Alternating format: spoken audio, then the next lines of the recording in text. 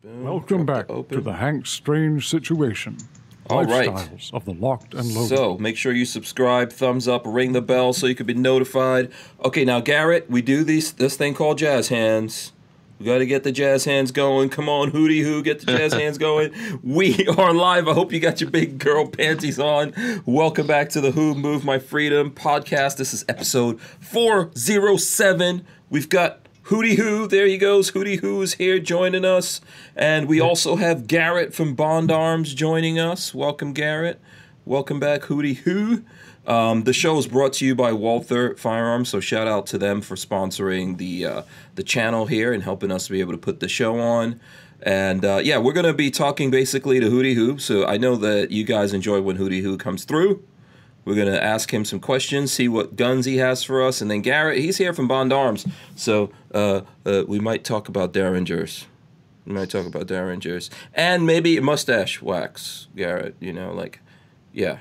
I think you're good. For you. Yeah, I think you've got the mustache game on point right now. What is it the young people say? On fleek? Okay, I don't know. I always get almost as good as Yeet Cannon, right? Oh my gosh! Please, Garrett, tell me you guys are not going to put Yeet Cannon on anything, please. Well, you know, I think High Point actually got that idea from us. We actually did an online quiz or whatever for our 44 mag, and so I'm pretty sure that's where they got it from. Oh boy! Oh boy! Yeah, their thing went viral in so many. Oh, it did. Yeah, it was kind of insane. All right, so everyone's coming in right now. So all the folks out there, please thumbs ups. Okay, make sure you're subscribed to the podcast here. Ring the bell so you can be notified when we go live. I see lots of people coming in. Do the thumbs up, share it, and all that. If you have questions for Hootie Hoo as well as Garrett from Bond Arms, let me know. I'll try to get to as many of those as I possibly can. First, let's check in on Hootie Hoo since he's been here last. What's going on? You look like you're in some kind of dream. You know that? Yeah, I don't know what the deal is. I had my wife turn on all the different lights and the lamps, and no matter what I did, I looked like a ghost. It looks like a bedroom commercial. I don't know what the deal is. Yeah, so is there something on your camera? Is it like... No, I tried that too. Like, I thought maybe there was some dust or a piece of tape. There's too much. I don't know what the deal is. Don't take this the wrong way, man. There's a lot of white going on. There's a lot of white going on. So you might blend in. If people... Okay, he's got a green cup. That's Hootie Hoo. I promise you. For anyone out there, don't adjust your sets. What's going on, though, man? What's up with you? Oh, same old thing. Same old thing. All right. Gun and all that stuff. Okay, cool. And I'm sure you've got some fun guns for us here that we'll get into. Yeah, all right, cool. And Garrett, what's up, man? Welcome to the show.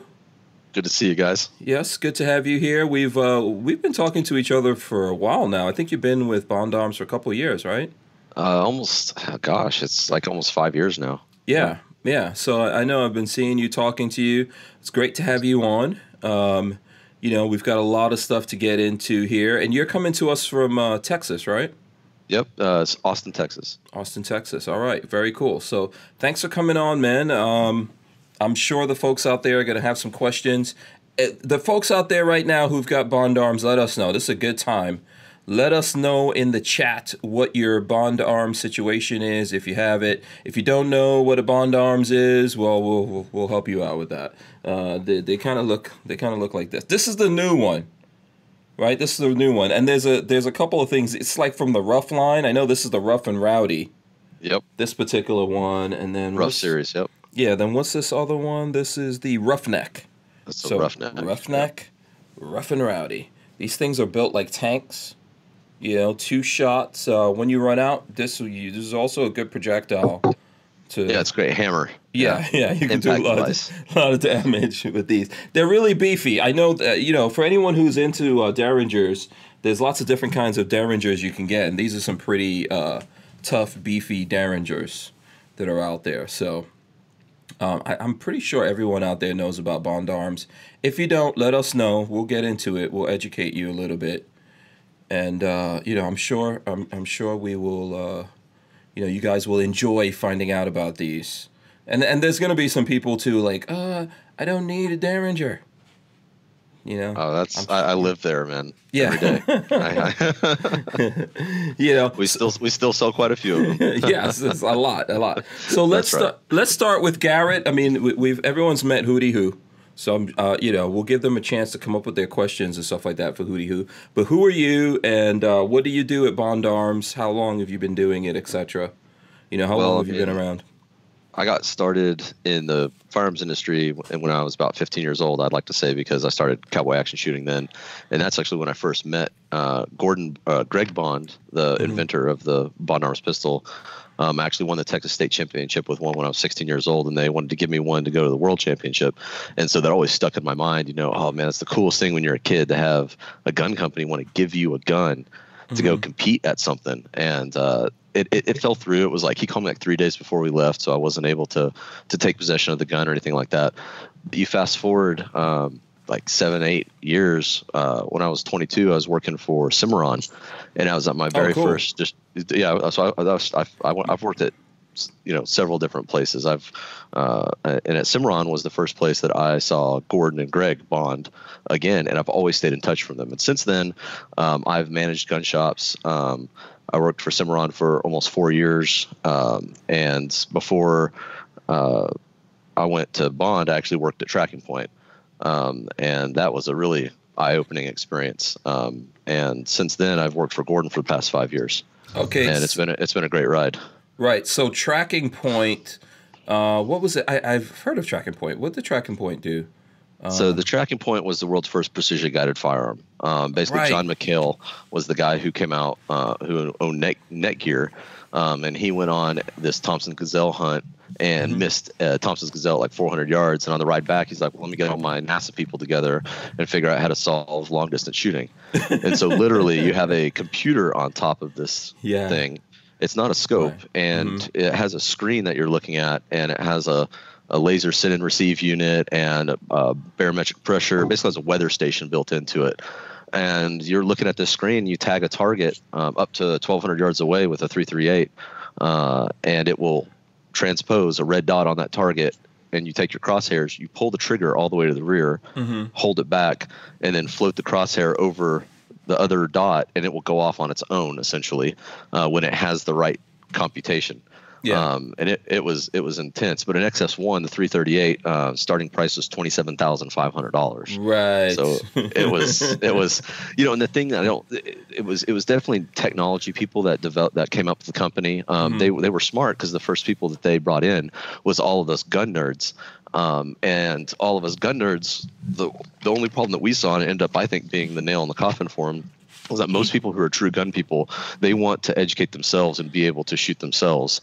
And the fact that you can just tag something and take a shot and it do it all for you at 800,000-900,000 yards kind of takes a little bit of the challenge out of it for a lot of us. Right. But no, it was a really interesting company. They're still around in some form, but I think they've declared bankruptcy once or twice since then. Yeah, it's a cool thing. It's a cool concept, and I remember at SHOT Show for years, it was like everyone was gathered around over there to get the demo.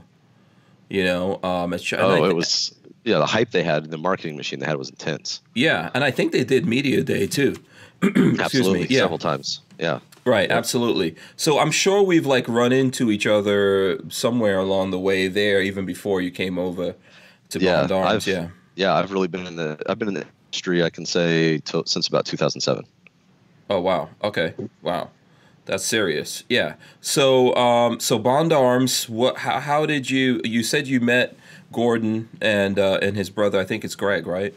Yeah, Greg, the inventor of the pistol itself. Yeah. So you met those guys. How did you wind up going over there? What was the...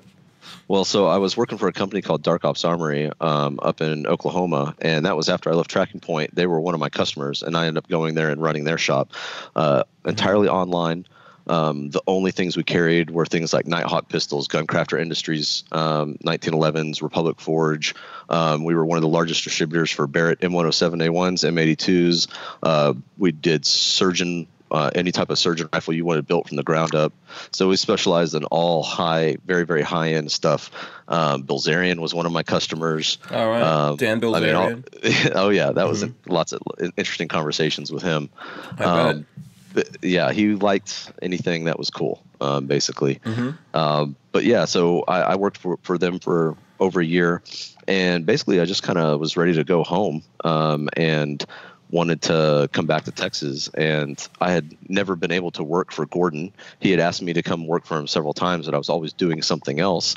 And it was just the right time. And the way he really got me was he bought a 40-foot 2014 Tiffin RV. I mean, this thing's brand new. It's beautiful.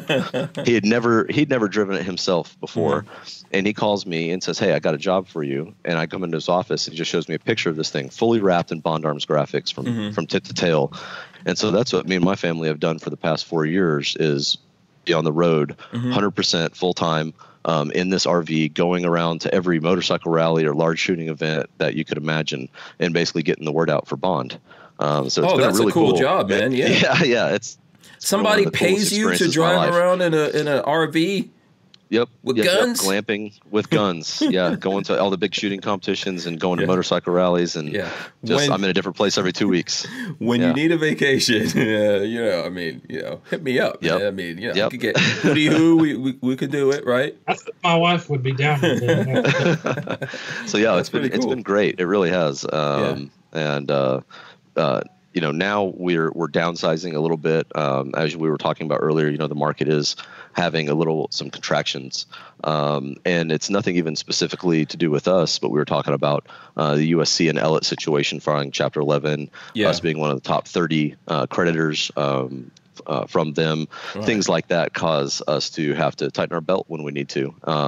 But at the same time, we're also expanding and pumping out things more than we ever have before. We had the Rough and Rowdy series coming out. We have the Slimline coming out. We came out with the Bullpup 2 years ago. We have the Long Slide coming out in January. So we're really, trying to be a gun company. Right. A lot of companies are marketing companies, and especially some of the smaller companies that own a design or rights to something, and they basically just continue to make that or variations of that. And we're really wanting to try and take the Derringer and I think we already have, take the Derringer to levels that no one ever thought they could be. And if we're going to make a semi-auto, we want it to be the most unique, best performing semi-automatic on the market. We don't want to try and compete with the likes of Glock. And we want to make and hence the Bullpup. Right. But it's been a great ride. Yeah, I think there's a bunch of stuff going on there. One, the Ellett thing that you were talking about, we were talking about that I think a couple of weeks ago. Basically, there's a few companies, not just them, that had this like Hillary plan, where basically they figured, they were looking at it, companies were looking at it, they figured Hillary would win, and then everyone would just go out there and buy every gun, even though we went through the Firearmageddon before that, and people overpaid for guns and ran up their credit, and then they bought ARs for $2,000, $3,000, $4,000 that weren't worth $500-$600 a couple of months later. So these companies had this plan. I think they wound up being something like $270 million or something in debt, that particular company, because they were so big as a distributor, right? Yeah, Ellett was $188 million. Yeah. But and that was also, they had bought AccuSport only a year or two before that. And AccuSport previous to that was the largest distributor in the United States for firearms. And so you're talking about basically, you have to realize just how big this company is in the realm of So what's their so if AccuSport was number one and then they bought them, they were still number one then. They're still number one, but there is no more AccuSport. That was they changed the name and they called it is underneath the United Sporting Companies. Right. Yeah. Wow. Yeah. So that's a big dog. Yeah, they bite off a lot. I think that this basically bit off more than they can chew. They had to deal with the downturn in the firearms economy, as well as taking over the largest firearms distributor in the United States. And there's also talk of mismanagement of funds and some things going through the courts right now. So there's all kinds of stuff. We don't know how it's going to turn out. All we know is that gun companies are the ones suffering for it. Right. But I think that this whole distributor model is something that has to be discussed about because it's something that we as gun companies rely on very heavily, our distributors, and distributors, with the way the gun company has been, with the fear buying, as you're talking about, of the Obama days, the distributors really benefited from all of that, and those were one of the reasons why the the mechanics that you saw happening during that time were happening was because of distributors. Very few gun companies, especially large gun companies, with the exception of Kimber, don't use distributors. It's much easier for us as companies to ship 500 guns at a time to one entity rather than, if we have to ship orders to every single dealer out there, right. Our staff inside has to become much larger. There's a lot more things that go on. So, but the problem is when distributors start making decisions like they're due, and you have distributors going down in flames, then we also reap the repercussions as well. Yeah. And so I think that's one of the things we're talking about in the firearms industry. You're talking about how things are changing and how, right now is way different than it was 10 years ago. And where is the bottom? How are we going to hit the bottom? What is it going to look like? And I really think that we're going to see it go to, a lot of people don't realize, because it seems like the last 20 years has been, the world of firearms. But before that, the firearms world was a lot smaller, a lot more focused. Black guns and ARs were not a thing. It was hunting rifles and all this other stuff.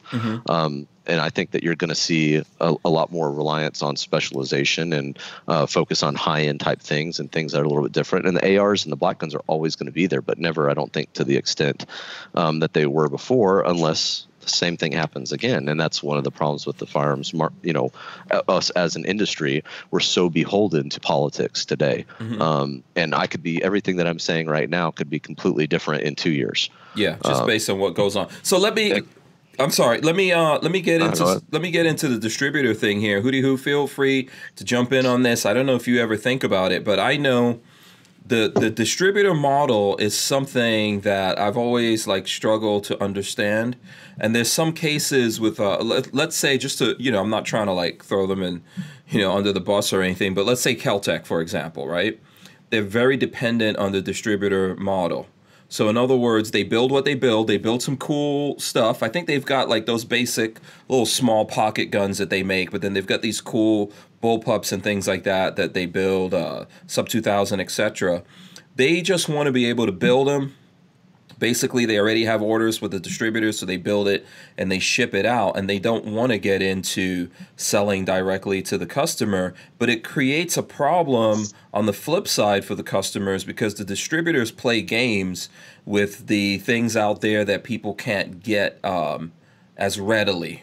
So when they come out with something new, like that happened with the KSG back in 2013, and other guns that they were making a bunch of these things and sending it to distributors, but then the distributors were hoarding them and then telling the gun stores, okay, you've got to buy all these guns over here that you don't really want to buy, and then we'll send you one of these KSGs or one of these things or that thing. And it's very frustrating for the customer out there, because if the store has to do that, when you go in, a $600 gun becomes a $1,200 gun.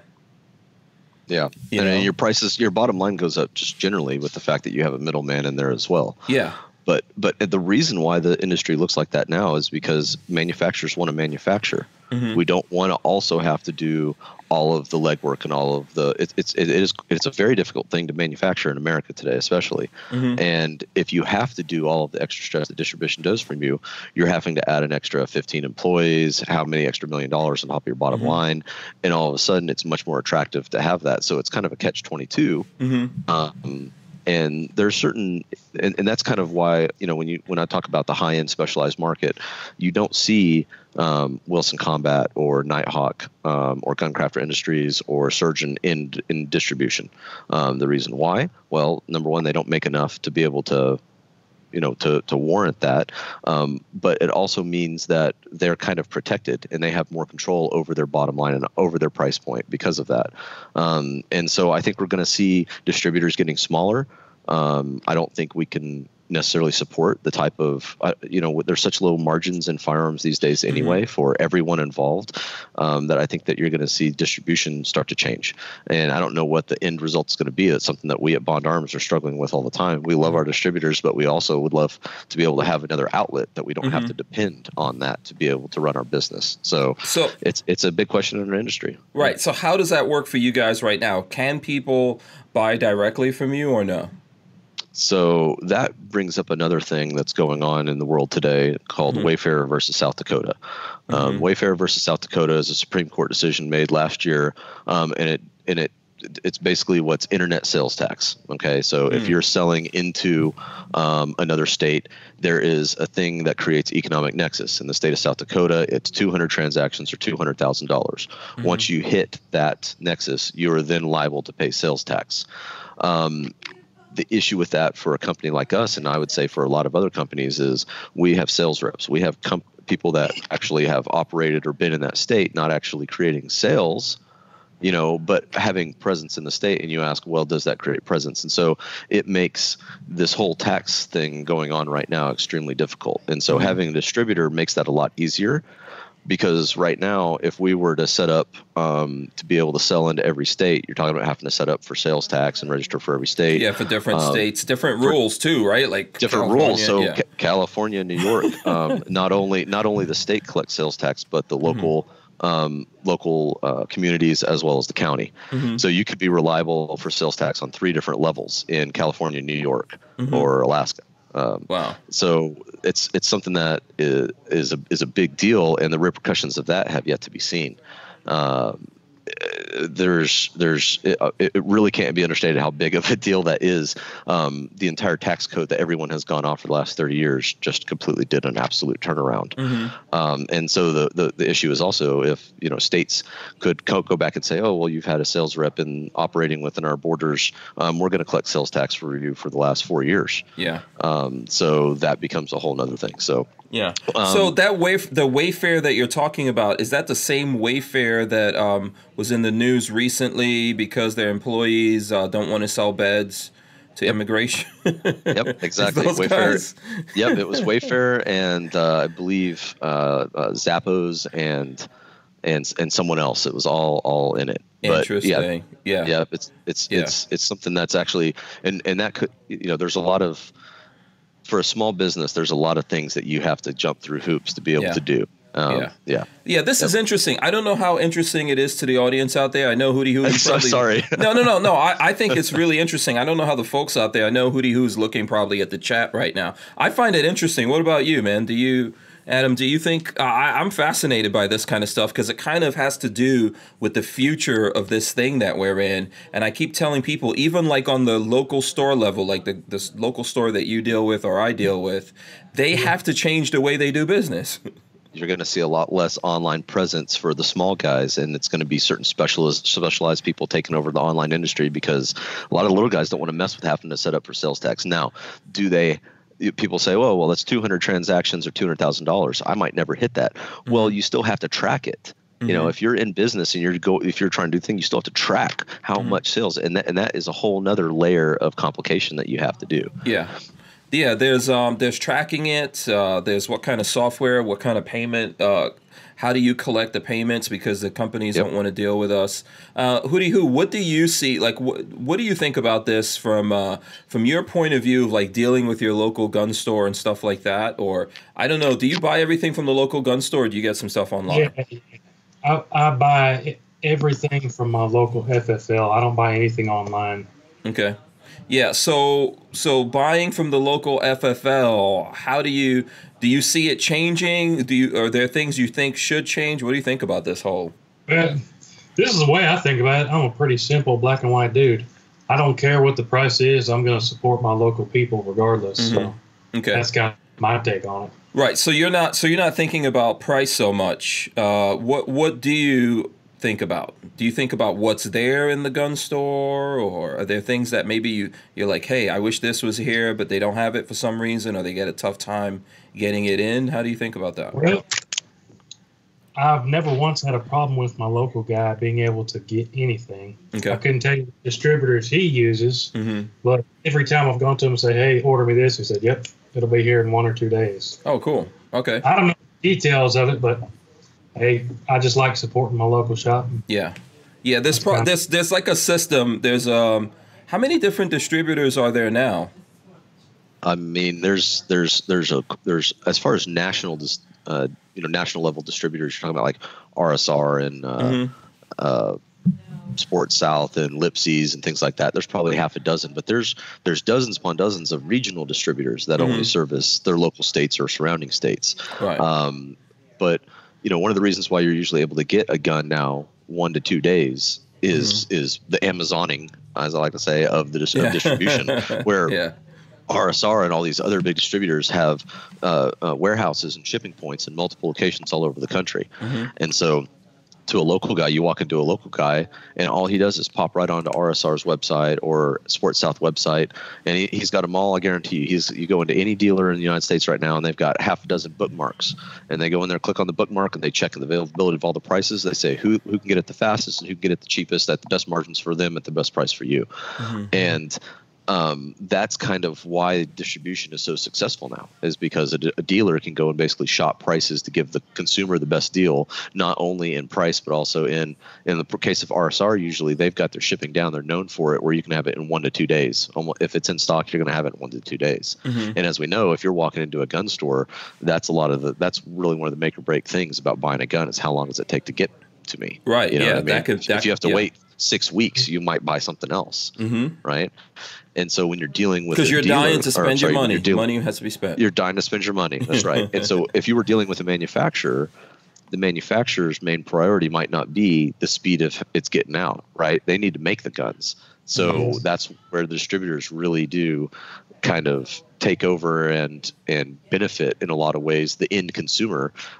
Whereas if it was like how it used to be, you'd be waiting quite a bit longer for products. Yeah. So now I see. Okay. So Billy Phoenix says, exactly, Adam. I too support my local gun store, actually a farm and ranch supply, which is cool. I think so. Listen, I think some stores are better than others depending on where you are, who the people running it, etc. Now, there are folks out there who are looking for better deals. And have you heard, like, for example, there's something that I've been involved with called Big Daddy Unlimited. It's kind of, the system that's set up where you can go on the computer and see all these different distributors. It's kind of that, but you pay a fee every month, right? And then you have access to all these things, and because of the fee you pay, you can buy these things at those what we would call wholesale prices. I don't know if you've heard about this or not. Never heard about that one. Yeah. So it's something I was kind of involved in when it first started. It's out there, those guys are doing stuff, but I mean, it's kind of like the Amazon model, right? Or maybe the Costco model, or there's different things like that where you pay a fee, you get access to this stuff, and you can get it pretty much at the same price that your store would get it from, so you don't have that add-on to it, which is not a lot, like you said. It's not a lot of money that they really add on to things, but you could save money, you could buy ammo that way and other things where I think it makes more sense. I think sometimes in the long run out there, you see better deals than what you're going to get there, because you're paying the wholesale, but someone in a local store that's had that gun sitting on their shelves for a while, they're going to discount it even where they're going to lose money, because ultimately they can't have it sitting on the shelves. But what do you think about things like that coming in the future, coming to play? Well, you're going to see a lot more of these. There's been a lot of it. There's Guns TV. They tried to do Guns on TV a couple of years ago. There's all, we as in the firearms industry, what people don't realize is we can't do direct sales on social media. That's one of the biggest growing ways of getting your product out there and getting it sold to the masses. And we can't use that. So you're seeing all these little social media projects, Patreon, all this different kind of stuff popping up to help support not just Second Amendment people, but people that believe in freedom in general. And I think it's interesting when we're talking about distributors and you're talking about going in the store and someone having something on their shelf. Distributors are one of the reasons why there's such a lack of inventory in a lot of the gun stores that we go in today on the shelves, right? Because people are scared to spend their money on something that they don't know if it's going to sell. They're worried that it's going to, like you said, be sitting on the shelf and they're going to lose money on it. And it's a lot easier to just have some Glocks, some Springfields, a couple 1911s, a couple bird hunting guns, a couple bolt action rifles, and a couple ARs. And then if you want anything other than that, then you're going to order it because you can get it in 1 to 2 days. And so there's good and there's bad about that. That's why when you walk into an amazing gun shop, it really does make you drop your mouth and be like, wow, look at the selection they have in this place. Look at what they have on the wall. And those are people you'll find a lot of the times. Those are the shops that have worked out deals with the manufacturer directly.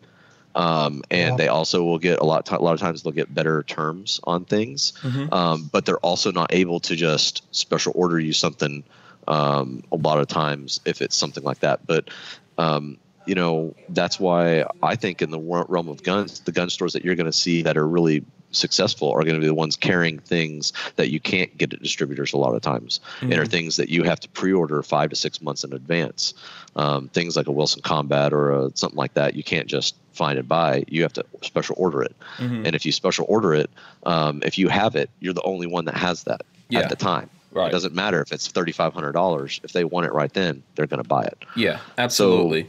Yeah. So it's just a really interesting, you know, dynamic. And this distribution was not a big thing 20 or 30 years ago. That's only been in the last 20 years. Yeah, really. It's going to be interesting to see how that plays out. So, Adam, I know there's a ton of people in here for Hootie Who, so you better, like, shout out some of these people. I could see it in the chat. The chat's going crazy. This happens every time, Garrett. I don't know. I mean, he's a very demure. I don't know if you're supposed to say, like, supposed to refer to a dude as being demure. He's a very demure guy.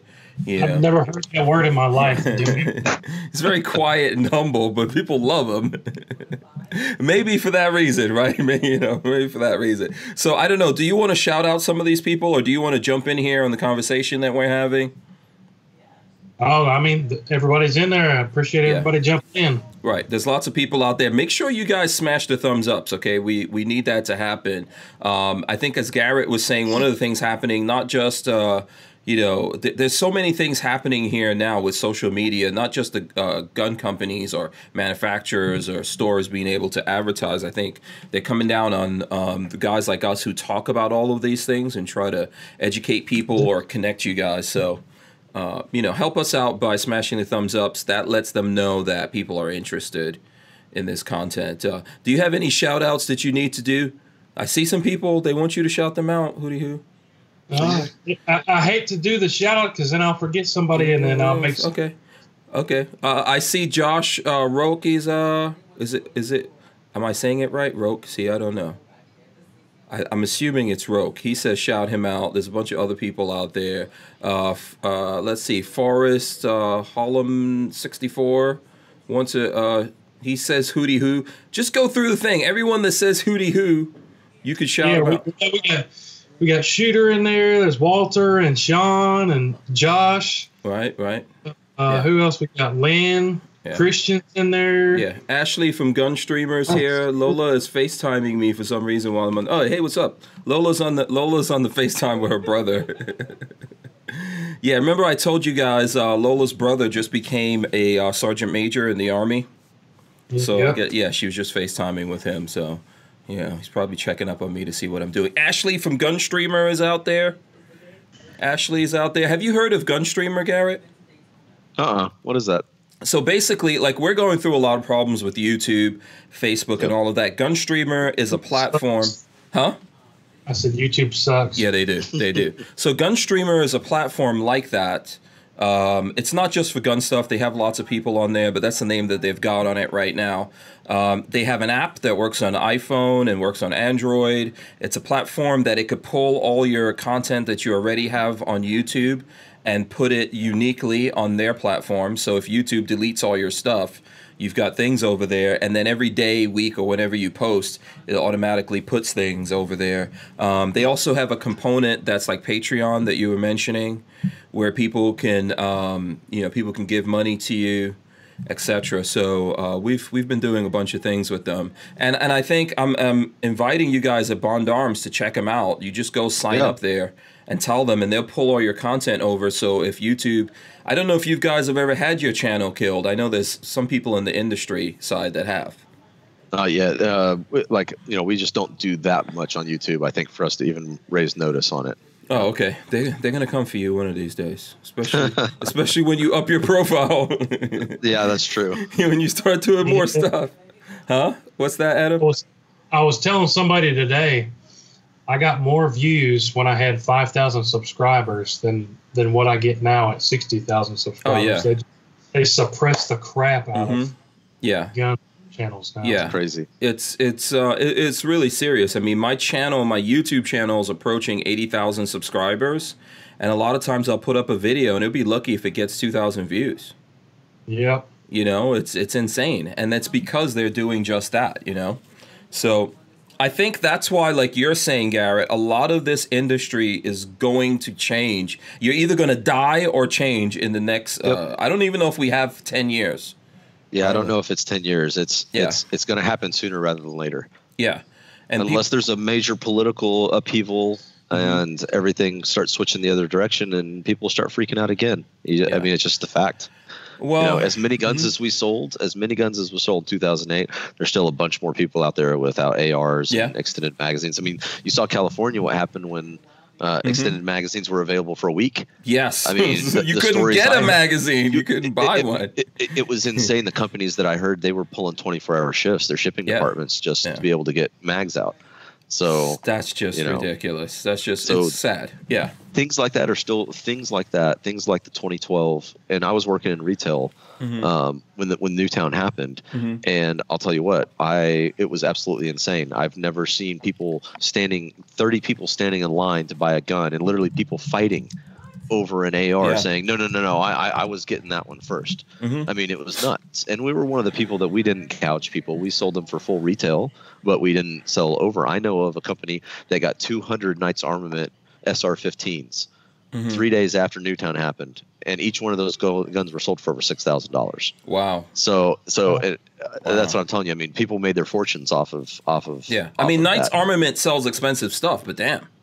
Well, that gun it's like a $2,500, $3,000 gun. So they doubled their money on it, and so that's what I'm saying. It's you're going to see episodes like that happen, and the industry is just got to be, and we are now. We're more ready to be able to turn on a dime to be able to take advantage of those situations, and.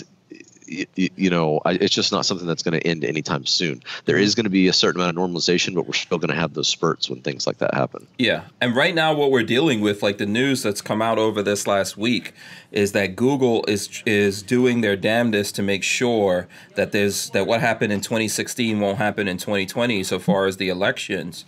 We've got to get our act together. Huh? I was just going to ask you if you saw that. I don't know if it was leaked on purpose or whatever, but I think Project Veritas put it out there, but then they deleted the video that Project Veritas put on YouTube, and then they put it on Vimeo, and Vimeo deleted it. Yep. There were people passing it around on Instagram this week. I don't know if you can still find it, but that's where I saw it first. Yeah, because there's people who knew that it was going to get deleted, so they downloaded it. I've got some fans that did that, and they're like, hey, we have this video, and I think that I think we realize this kind of stuff is happening, and we really need to like step up, like on every level, the way that we do what we're doing, the way that manufacturers do it, the way that stores do it. That's why, like what Garrett was saying, when it comes to stores, and this is a question I was going to ask you, Adam. First of all, what's the best store that you've been into that just blew your mind away? Have you gone into a store that when you're like, wow, I can't believe? Has that ever happened? Oh, this does not sound good. No? Okay, so I know I'm trying to remember where I was in Texas. Was I in Dallas? I think I was in Austin. There's a real high-end store in Austin called, oh my God. Is it the Range at Austin? The Range on 35. Yep. Yeah, okay. If you go in that place, it will blow your mind. It's got a range, it's got a gun store. The gun store is organized like the frickin' Matrix. All the guns have like outlines and screens behind them that tell you what this gun is, and it's all locked up, and someone comes and opens it with a key. They have like every single gun you could imagine. You can get your hands on there. And then like I said, they have ranges. I think there's a little restaurant or a cafe or something in there. There's an upstairs place that you can go to smoke cigars. It's really like a club. It blew me away. I mean, and I think that's kind of like a destination place for gun guys. Yeah. So that, and there's a Scottsdale Gun Club in Phoenix. When you go to that, they have a back room. They have an ocular reader. The only way to get in is to scan your eye.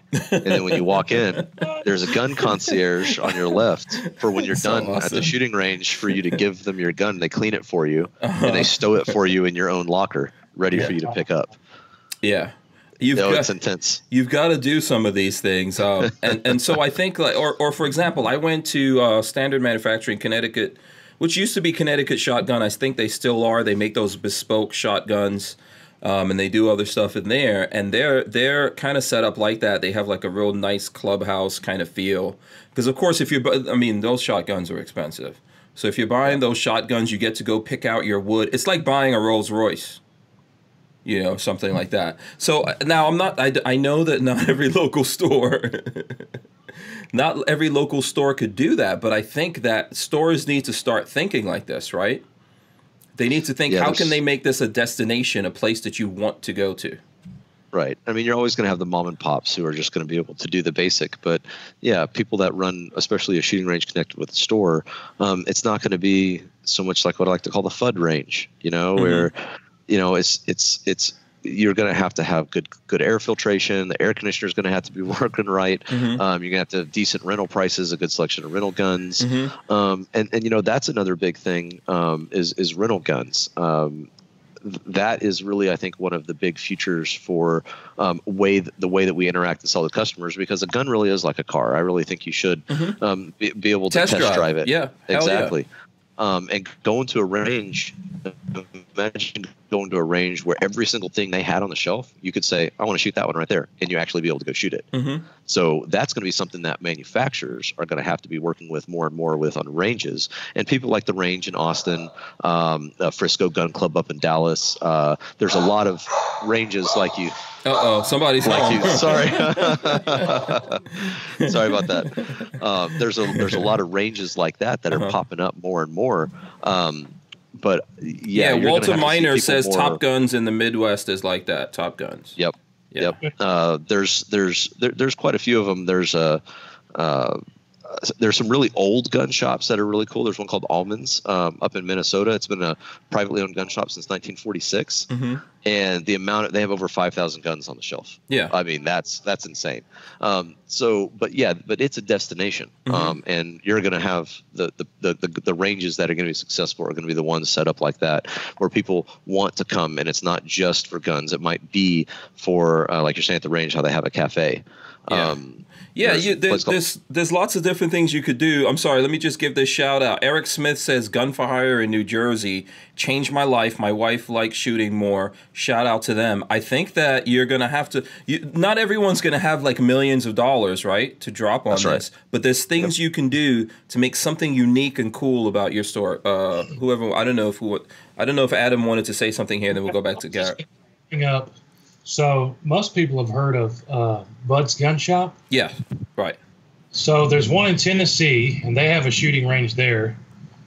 And it's in Gatlinburg, Pigeon Forge area. But they have another one. Did you guys hear about it in the news? Somebody off themselves at the shooting range? I think that's the one in Kentucky, right? And also, in my city where I live, same thing happened last year. Yeah. Like 5 miles from my house. So me personally, I'm very apprehensive of any shooting ranges. I'd just soon go out in the woods and shoot guns. Yeah. It's unfortunate there's been stuff like that going on the past 10 years, I think, right? Yeah. Yeah. Yeah. And the problem is, like, even in Texas, in states where you live, if you live in Utah or you live in Arizona, you can do that. You can go out to the desert anywhere you want. And believe me, I'm not a fan of indoor shooting ranges either. Right. But in places like Texas, where it's almost all private land, there's a lot of people who the only choice they have is to go to an indoor range. And yeah, and it is unfortunate. And in the outdoor ranges that are out here, the politics, noise ordinances, all this stuff actually makes it in a lot of ways more difficult. In fact, much more difficult for an outdoor range to be in existence than an indoor range. Yeah. Yep. If you're outside on a Saturday and Sunday and you don't hear gun blasts, there's probably something wrong. That's right. Well, I mean, not everyone can live in the hills of Tennessee. We will all love it. We can, just let us know. Create a bed and breakfast on your property. Yeah. Let's go. That's the thing you need to do. Good idea. Yeah, that's what I'm saying. But look, in all seriousness, that's the kind of direction I think that everyone needs to go. If you're like a small gun store or something like that, and you're listening, and you're like, yeah, but I'll never be able to do that. I don't have that kind of money. There's still things you could do. For example, there's probably some gun guy that lives in your area, and you can always get in touch with him and say, hey, why don't you come by my store? You know, maybe when he gets guns coming in, because I know this is like being a guy doing YouTube. I don't do it anymore because my local gun stores were actually not very welcoming to me. So I just went and got my own FFL. So I am an FFL SOT, but there's a lot of guys that don't even want to get into that because that has its own pains that comes along with it. So you could just say, hey, listen, when stuff comes in for you, you can come in here, you know, come hang out, because when people come in the store and see that guy, they're going to be happy. You know, and you could arrange something with that guy to have like a day during the week or the weekend, whatever it is, that guy's hanging out in the store, talking to people. You can be, it's just your imagination, I think, that's standing in the way of a lot of people of what you do.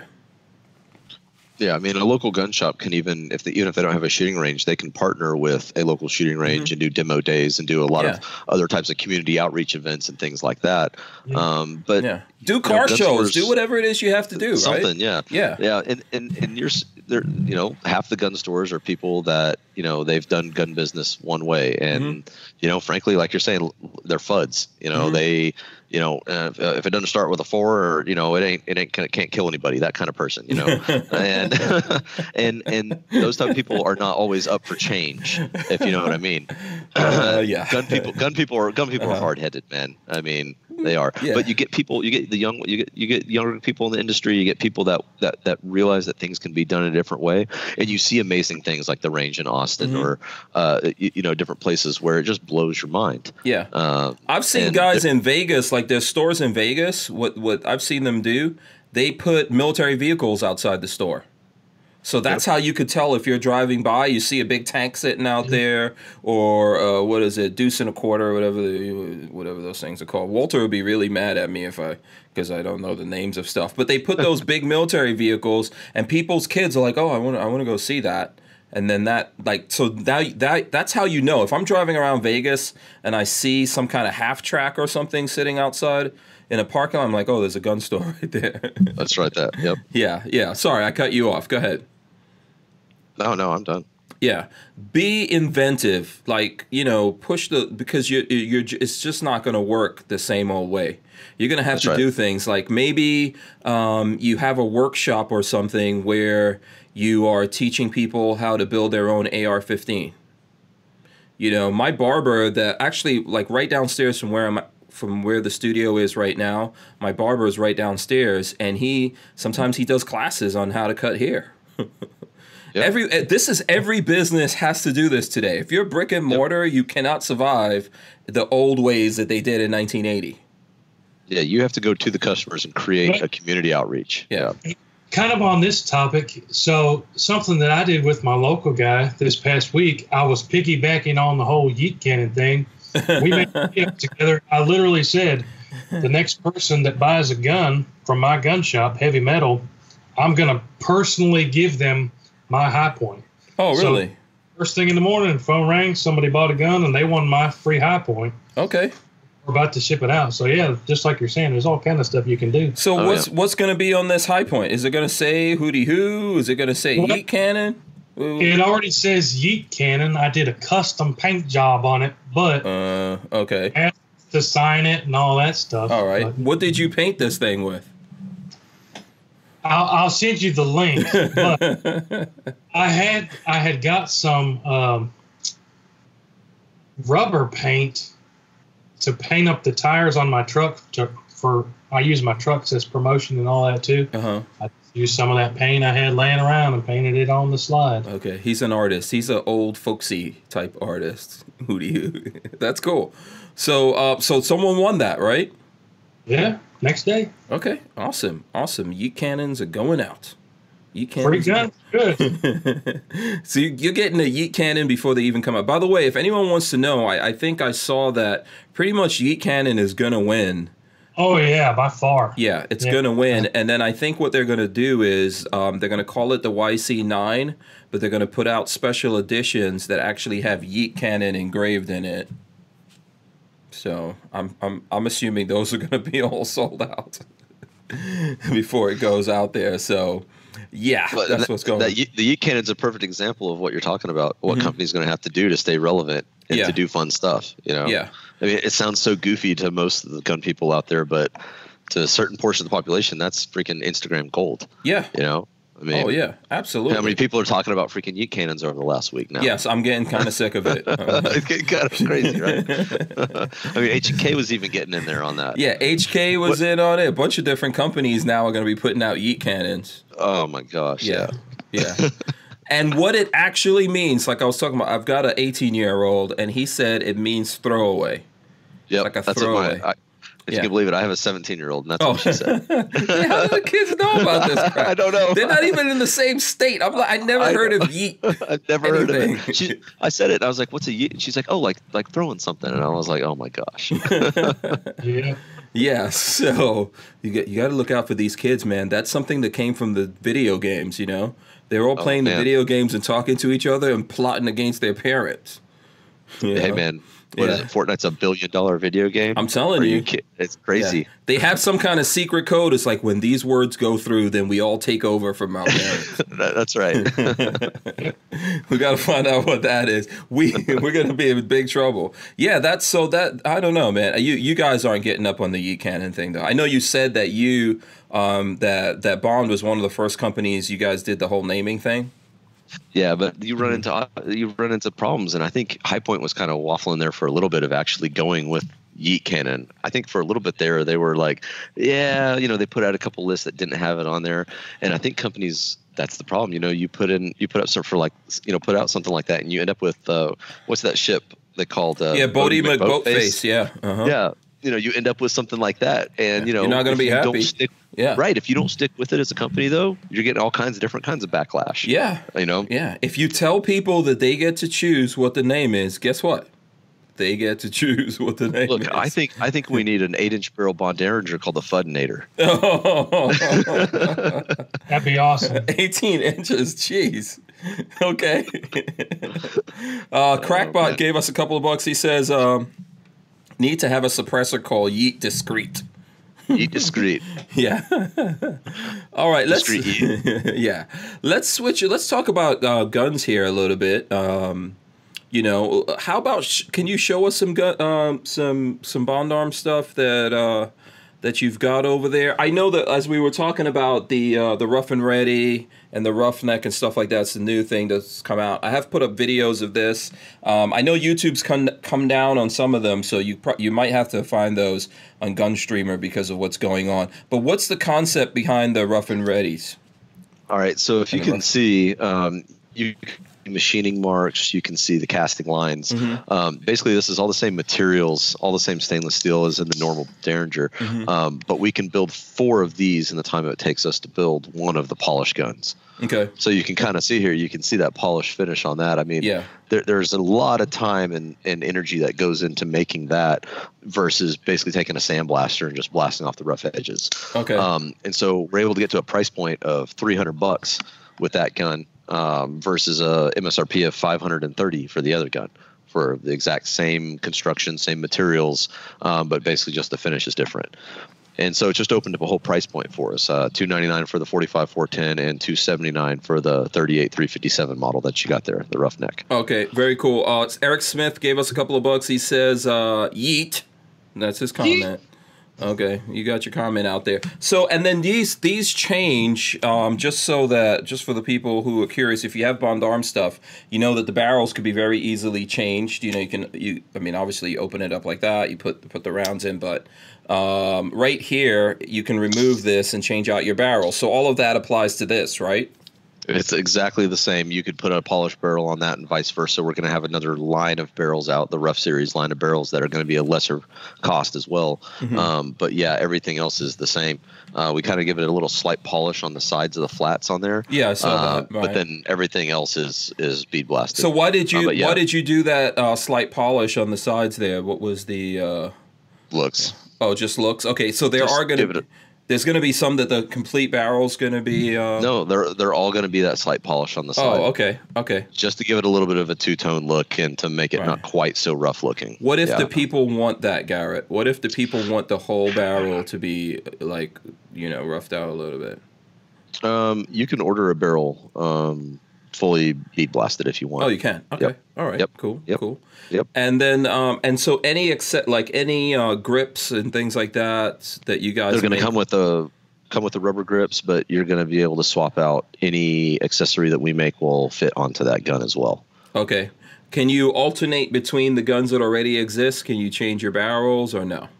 Absolutely. You can. Yep. Okay. Yep. All right. Yeah. No problem. That's the kind of stuff I think people have questions. If you guys out there have questions, this might be a good time to throw those questions up there right now. Now, one of the things I really like is the Bullpup 9. You know, I'm a real fan of this. I've got a video of this up. If you guys have not seen it, check it out. It's actually with me and Guns and Gear and Walter shooting it. Yeah, very cool. Very cool. So now, do you want to give us a little bit of the history of this? Because you guys aren't the first people to actually attempt this, right? Someone else invented this. Yeah, so the guy that invented it is a guy named Arnie Boberg. He was an engineer for 3M in their White Bear Lake facility up in Minnesota. And he's one of those super geniuses that, like, he had to have 5 people following him around with Post-it notes to be able to write down the things that he says, because he'd forget it at the end of the day, right? Mm-hmm. But the design that he came up with, the reverse feed bullpup design, is something that is basically anything new today isn't really new. It's just new in a different way. Mm-hmm. So if you look at what this gun is, it's built up of a lot of really kind of ingenious principles. The reverse feed mechanism was done on the Mars pistol in the early 20th century. That it was actually the most powerful handgun until the 357 Magnum, powerful handgun in the world for about 20 years. And the bullet was pulled straight back, lifted up, and fed in. It wasn't a bullpup design, but it still had that reverse feed. The thing that really sets the Boberg apart, the design itself, is the combination of the reverse feed with, if you look at the barrel, the rotating locking lugs. And those lugs act just like the bolt of an AR-15, and they rotate 14 degrees and lock into cutouts in the slide. That basically allows the gun to have a complete mechanical lockup. That's something that doesn't happen in a Browning tilt barrel design. So anything basically on the market today, whether it be a Glock or a 1911 or an M&P or an XDS or whatever, they all basically use in the striker fired guns, an oversized breech block that fits up into the ejection port, and it kind of holds the slide from coming back just long enough for it to drop out of the way and the slide to come back. Well, in this pistol, you actually have basically a bolt action pistol. The barrel is the bolt. The bolt rotates and locks into the slide, and that controls a lot of different facts of the gun. So if you'll notice on anything that uses a Browning tilt barrel design, it has a very heavy recoil spring, right? Mm-hmm. Extremely, heavy to rack. And the smaller the gun gets, the heavier the recoil spring gets.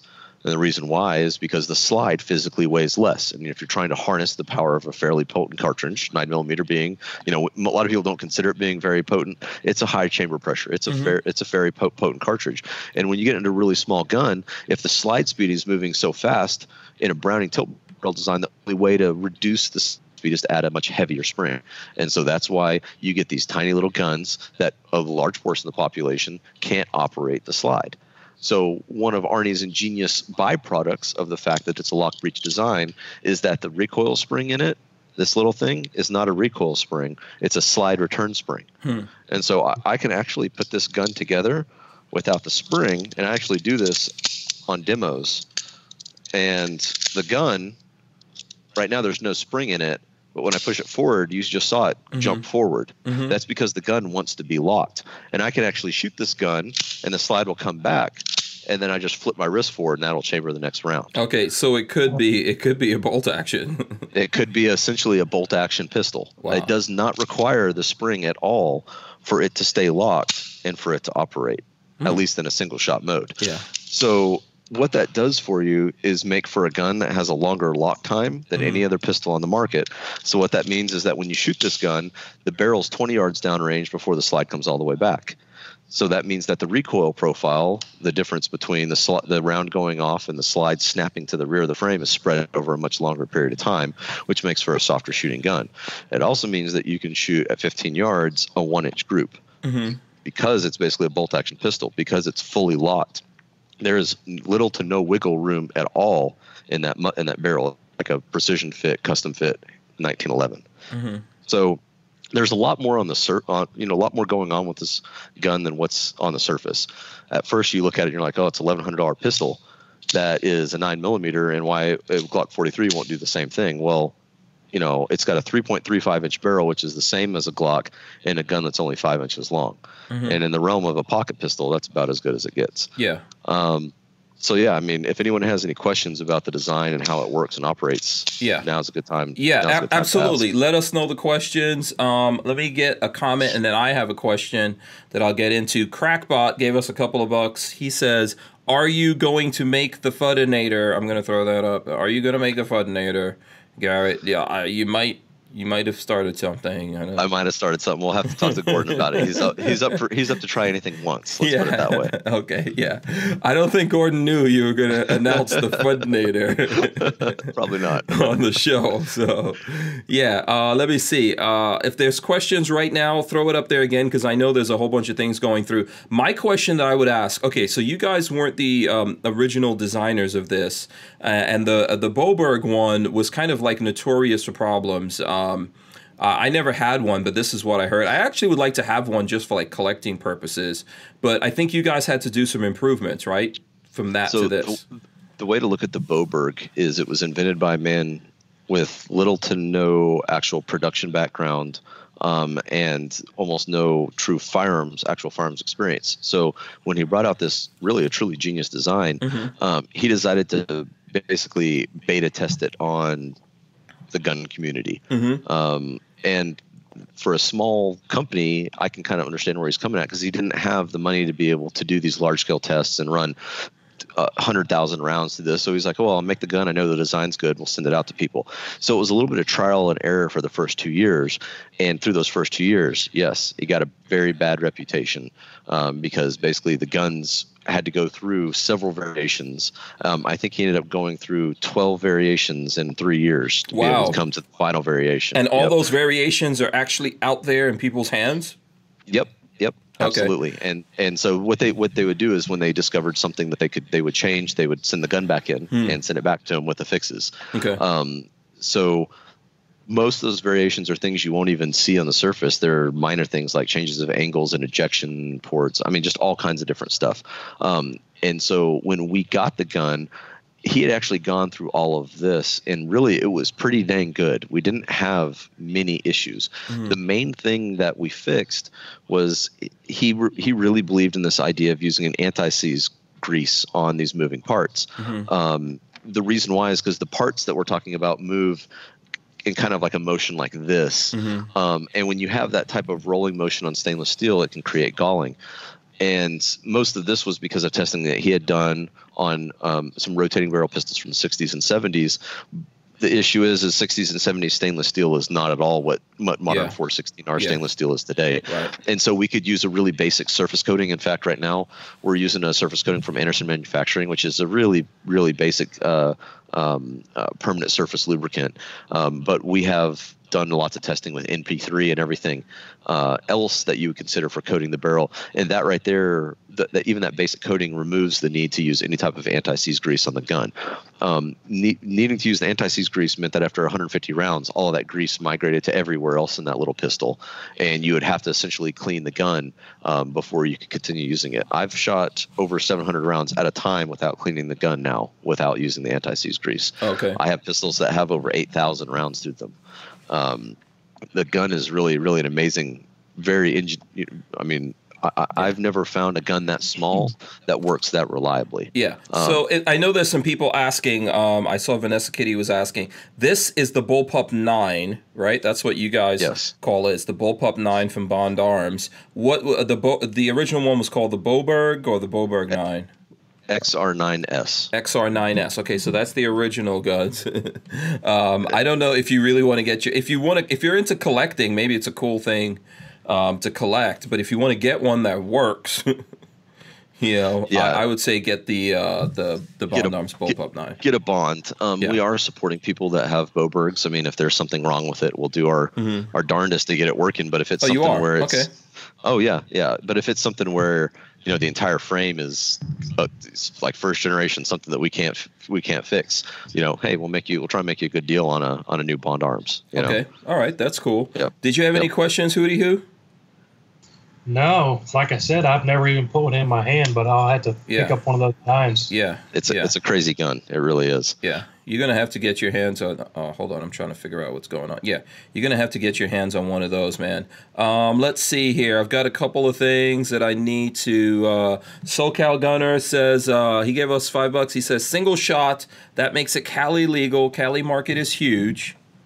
So can you actually do that though? I know you were showing that as a demo thing.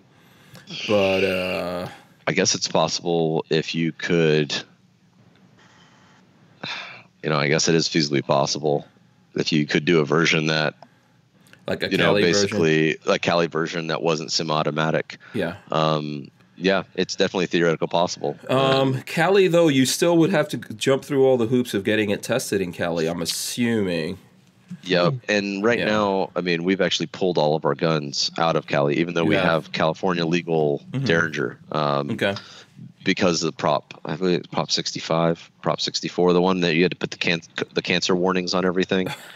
It was kind of the straw that broke the camel's back for us. Stupid, yeah. Well, and we as a company, we truly believe that the best thing that the gun industry could do is to stop selling in California and say that all of the laws are too onerous, because then it would give a case for that they're infringing upon the Second Amendment. Because right now they can look at the list and they can say, because they have a list of what guns you can sell in California, and I think there's over 1,000 on the list, but in reality it's like 15 guns. It's like 15 or 20 guns and different variations of each gun. Yeah. Ruger sells I think they sell no handguns in California. I mean, Glock is basically law enforcement only. I mean, if everyone basically just pulled out of California and said no, that would give people more of a stance to be able to say, hey, our actual Second Amendment rights are being infringed. We can't buy a gun. Yeah. Now that cancer thing, I think, is for anything that's sold in California. Anything. Right? That's not just for guns. Not just guns. Yeah. Anything sold in California has to have that cancer. Cars, I think everything has to have that nonsense on it. Yeah, that's right. Yeah, you sell a sack of potatoes, could cause cancer. Yep. I don't know if they label the sun, because that's the most cancer causing thing. Like no sun. Sun is banned in California. It's over the top. I love California, but it is a crazy place. Yeah, we got a couple of questions here. Let me see if I can get to those. Billy Phoenix says, any chance of y'all making a 357 cop? The idea has been proposed several times. There is a possibility of something similar to a cop, but I'm not going to go into more specifics. Okay. All right. Cool. Good question. There's a possibility of something with 4 barrels. Yeah. That's all I can say. Yep. And Rick C wants to know if you guys have any plans on doing a double stack bullpup version. That would require a complete redesign of the gun. So right now, no immediate plans. Before we do anything like that, we would come out with a 45 ACP version of the gun, which we do have the rights to that design. It's the smallest semi-automatic 45 in the world. Yeah. And we still have the suppressor on the table that we're working on that we're hoping to have out by SHOT Show. Okay. But we are working on an extended magazine. And that's what I was going to ask you. Yeah. So we got 6. Right. It's 7 actually in that. 7. Okay.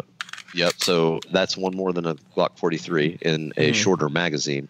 But what we're working on is a +3. So it'd give you 10 + 1, which we're trying to give the 365 a run for its money. Yeah. I think that would be good. Even if it as just like a backup in the pocket or something like that. It's a good it's a good pocket pistol, just because it's got that long trigger pull and stuff like that.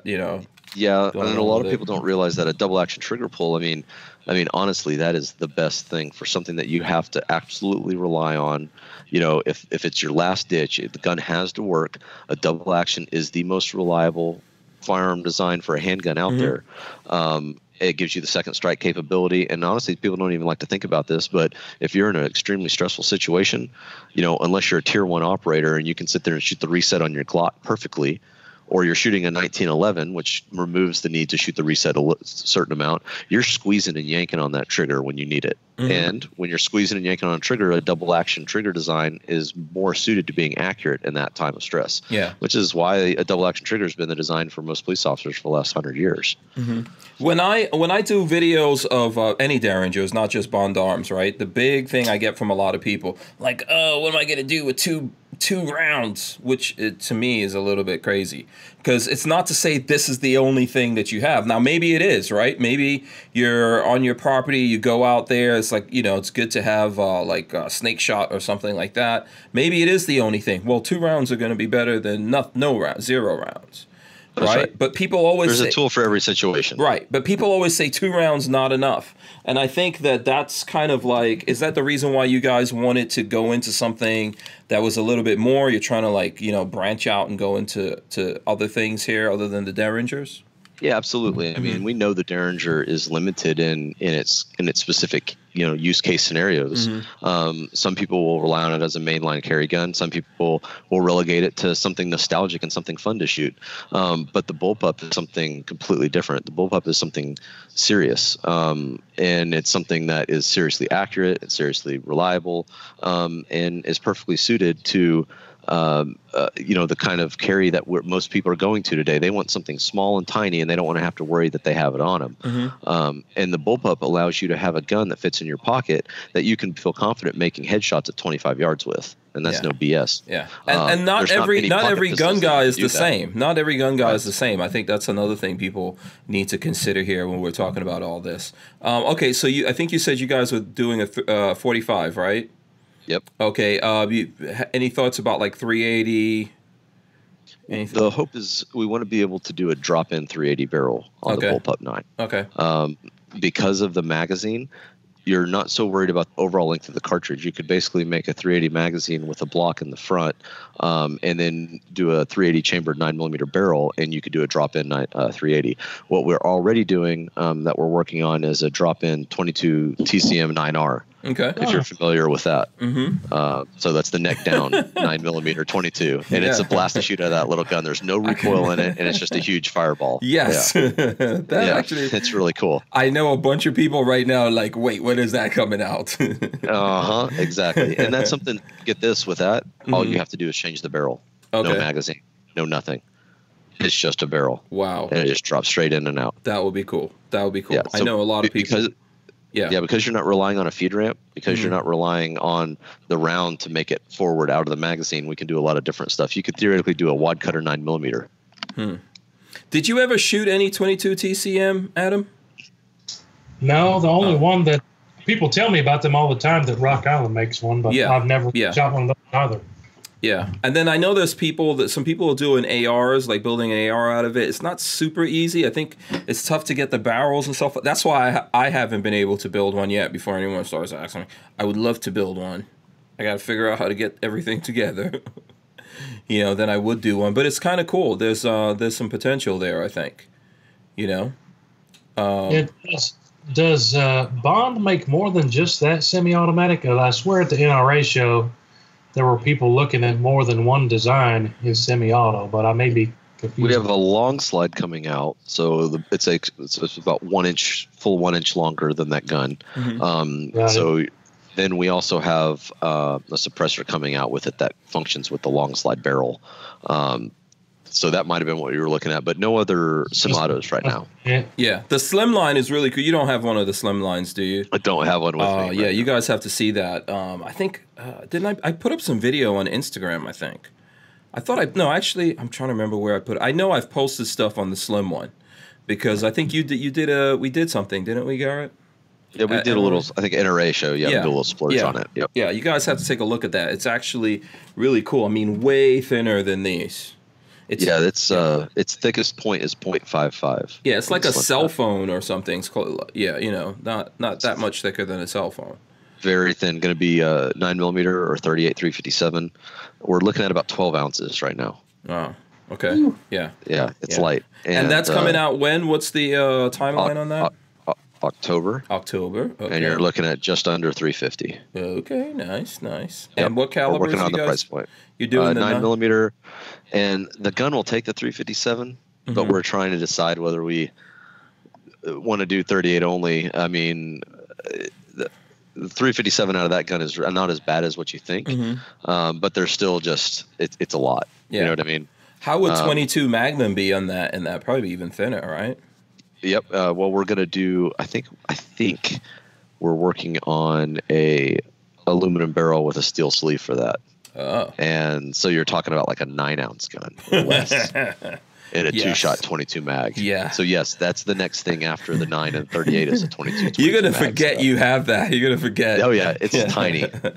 Walter was telling me when he came back. So Walter Keller from Safety Harbor Firearms. I don't know if you met him or not, but he went to England for D-Day and he didn't get a chance to tell this story. But he said he was coming back from England, and he had those.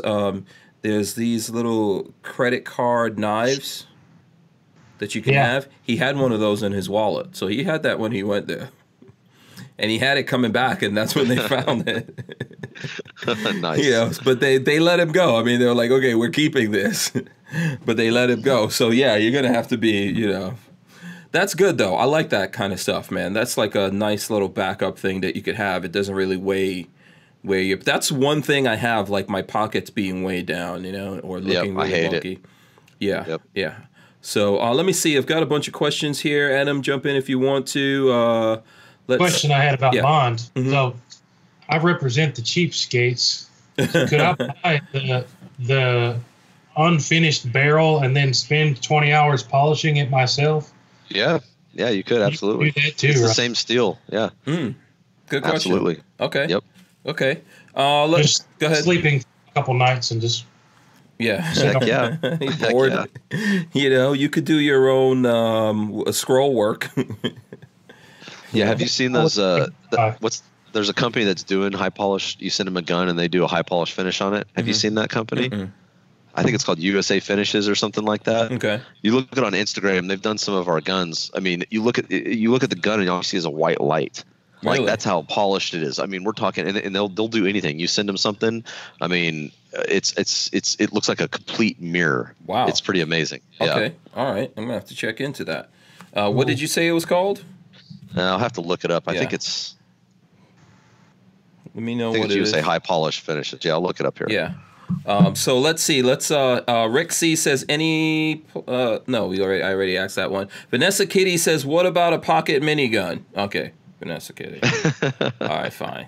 Brian Quick wants to know what makes the Bond Arms bullpup pistols different from the Beretta PX Storm. So, yep, Beretta PX4 Storm has 2 locking lugs, and they don't have, and the way it locks up is a little bit different. The way our locking lugs, you actually have 2 locking lugs that are physically locking into the slide itself. And the Beretta has 1 vertical one that locks into the slide, and then you have 1 vertical one going down. It's still the PX4 Storm is still a more accurate gun than a comparable tilt barrel pistol. And the difference with the bullpup is that you have a combination of that rotating barrel with the reverse feed mechanism. That's what really sets it apart from other rotating barrel pistols. Okay. But I don't know if y'all know, Glock actually came out with the Glock 46. Have y'all heard about this? So it's the rotating barrel Glock pistol. Yeah. So that wasn't available here though, right? It's not available here yet. It's kind of an interesting story. The Saxony German police department put out a spec, and it's pretty amazing. Glock has never had a German police contract in the entire history of them being Glock. They've never had a contract for a single German police department, and that's kind of like the holy grail of a lot of gun companies. It's always been SIG or HK, and so this was one of their first chances to be able to do it. And one of the requirements was that these pistols had to be able to run through 125,000 rounds of basically submachine gun level pressure plus P ammo. So Glock redesigned the gun hence the Glock 46, and it's a rotating barrel Glock. It has, if you go look at an exploded view of it, the barrel looks like a freaking Boberg barrel. Yeah, it's hilarious. It's just a better it's a more stable or robust platform, right? More robust platform, which Glock is perfection, though. I thought almost. I thought it was all figured out, guys. No, there's better designs. There's things that work better than a Glock. I think so. There may be. Okay, maybe. Okay, I guess it's not a Hudson. Now let me tell you, man, I would not mind having a Hudson in the collection. I missed the opportunity when they were selling for like $500 at one point, but that was all sold out. You can still find them now for like $600. Oh, okay, Still find them. I would some put gun one in my shops if you look hard enough. Yeah, I would too. The gun is a really good. That's just a company that they wanted to run before they could walk. Yeah. You know, when I first met Cy and Lauren, they're great people, but you know, we're asking them about production. He's like, "Oh, I'm going to build 10,000 of these first batch," and we're like, "We don't. There's no. You don't know. You don't know if it works." Yeah. And that's you can't sell that just off of marketing. You know, no, I mean, they did, but then the guns that they sold didn't work. Right. And then the fix that the fix was too expensive to fix all the guns that they had already made and contracted for. It was just a bad situation. Yeah. But you know, it's a tough deal. It's a tough deal. I mean, like a lot of people say, they could have saved some of the money on the price of that by getting cheaper boxes. You know, the boxes are badass. I'm sure, They're you know awesome. what? Yeah, I think the only people I've seen that have boxes like that is Cabot Guns, maybe. Yeah. And you know, it's a sad thing. It's very hard. Gun people are the most cutthroat people in the world. I mean, they want the coolest, newest thing, but as soon as someone comes out with it, it's a piece of crap, right? Yeah. Or it's too expensive. Or something, right? Too complicated, whatever. And it makes people not want to innovate. Yeah. That's why HK was one of the most innovative companies in the world in the 70s and 80s. They had the P7 M8. They have gas piston designs, roller blocking, whatever. That's why in the early 90s, they just bowed down to John Browning. No, absolutely no, nothing wrong with doing that. But they came out with the USP, and now what do they make? They make ARs and they make Browning-style tilt barrel pistols. There's nothing innovative about it. They work great, but there's nothing innovative about it. And that's where we're at today in the world. And that's why I like working for Bond, because you can talk as much smack as you want about a two-barrel pistol. We're doing well with it, and we're trying to come out with new and innovative things. Yeah, some of the reasons that like HK. I mean, because we talk about HK a lot in terms of they don't like the commercial market, they don't like the civilian market and stuff like that. But one of the reasons is that, right? Because the civilian market is finicky. It is. So you can make this. Everyone's gonna, like, even Glock. Everyone's gonna say, "I want the Glock." I personally want the Glock carbine. And then when they put it out, people are like, "No, I don't want it." No, I don't want it. That's right. It's finicky, and like I said, they're cutthroat, and people, they want it for the cheapest price possible. I mean, I don't think people realize what the margins are like for most of these dealers that they're buying their guns for. I mean, I think if they really knew, they'd be asking, how is that person still in business? You know, because there's so many tariffs and so many things that has to be paid. The cost of business is extremely high for gun people in this world. I mean, it's really pretty nuts these days. It is absolutely. Okay, so Duro Sig 556R says offer the Boberg with a 4-inch barrel. Coming. Okay. And Len Holt says, tell us about the multiple barrel lengths. Is it first related to caliber because it looks cool? So the barrel lengths, there's not really a rhyme or reason to most of the calibers and what calibers are available in each barrel length. We have a 2.5, a 3-inch, a 3.5, a 4 1/4, and a 6-inch. The 3-inch barrel, you can have any caliber you want in. But in the other barrels, you're going to have to look at the website and look at the handbook, and there's going to be a half a dozen calibers available in one and a half a dozen in another. And basically that's off of what people are ordering from us and what people seem to want. And if people aren't ordering, we don't do a 4 1/4 inch 22 and we don't do a 3.5 inch 22. Yeah. That has to do with the difficulty of making the 22. We'd have to charge more for the barrel on the 22 than we think would be worth it to the customer. So there's a lot of different small things like that. Okay. But like I said, there's 5 different barrel lengths, all the way up to a 6-inch. Okay. I am Gary K says, came in late, but I want to say I love my Bond Arms Big Bear.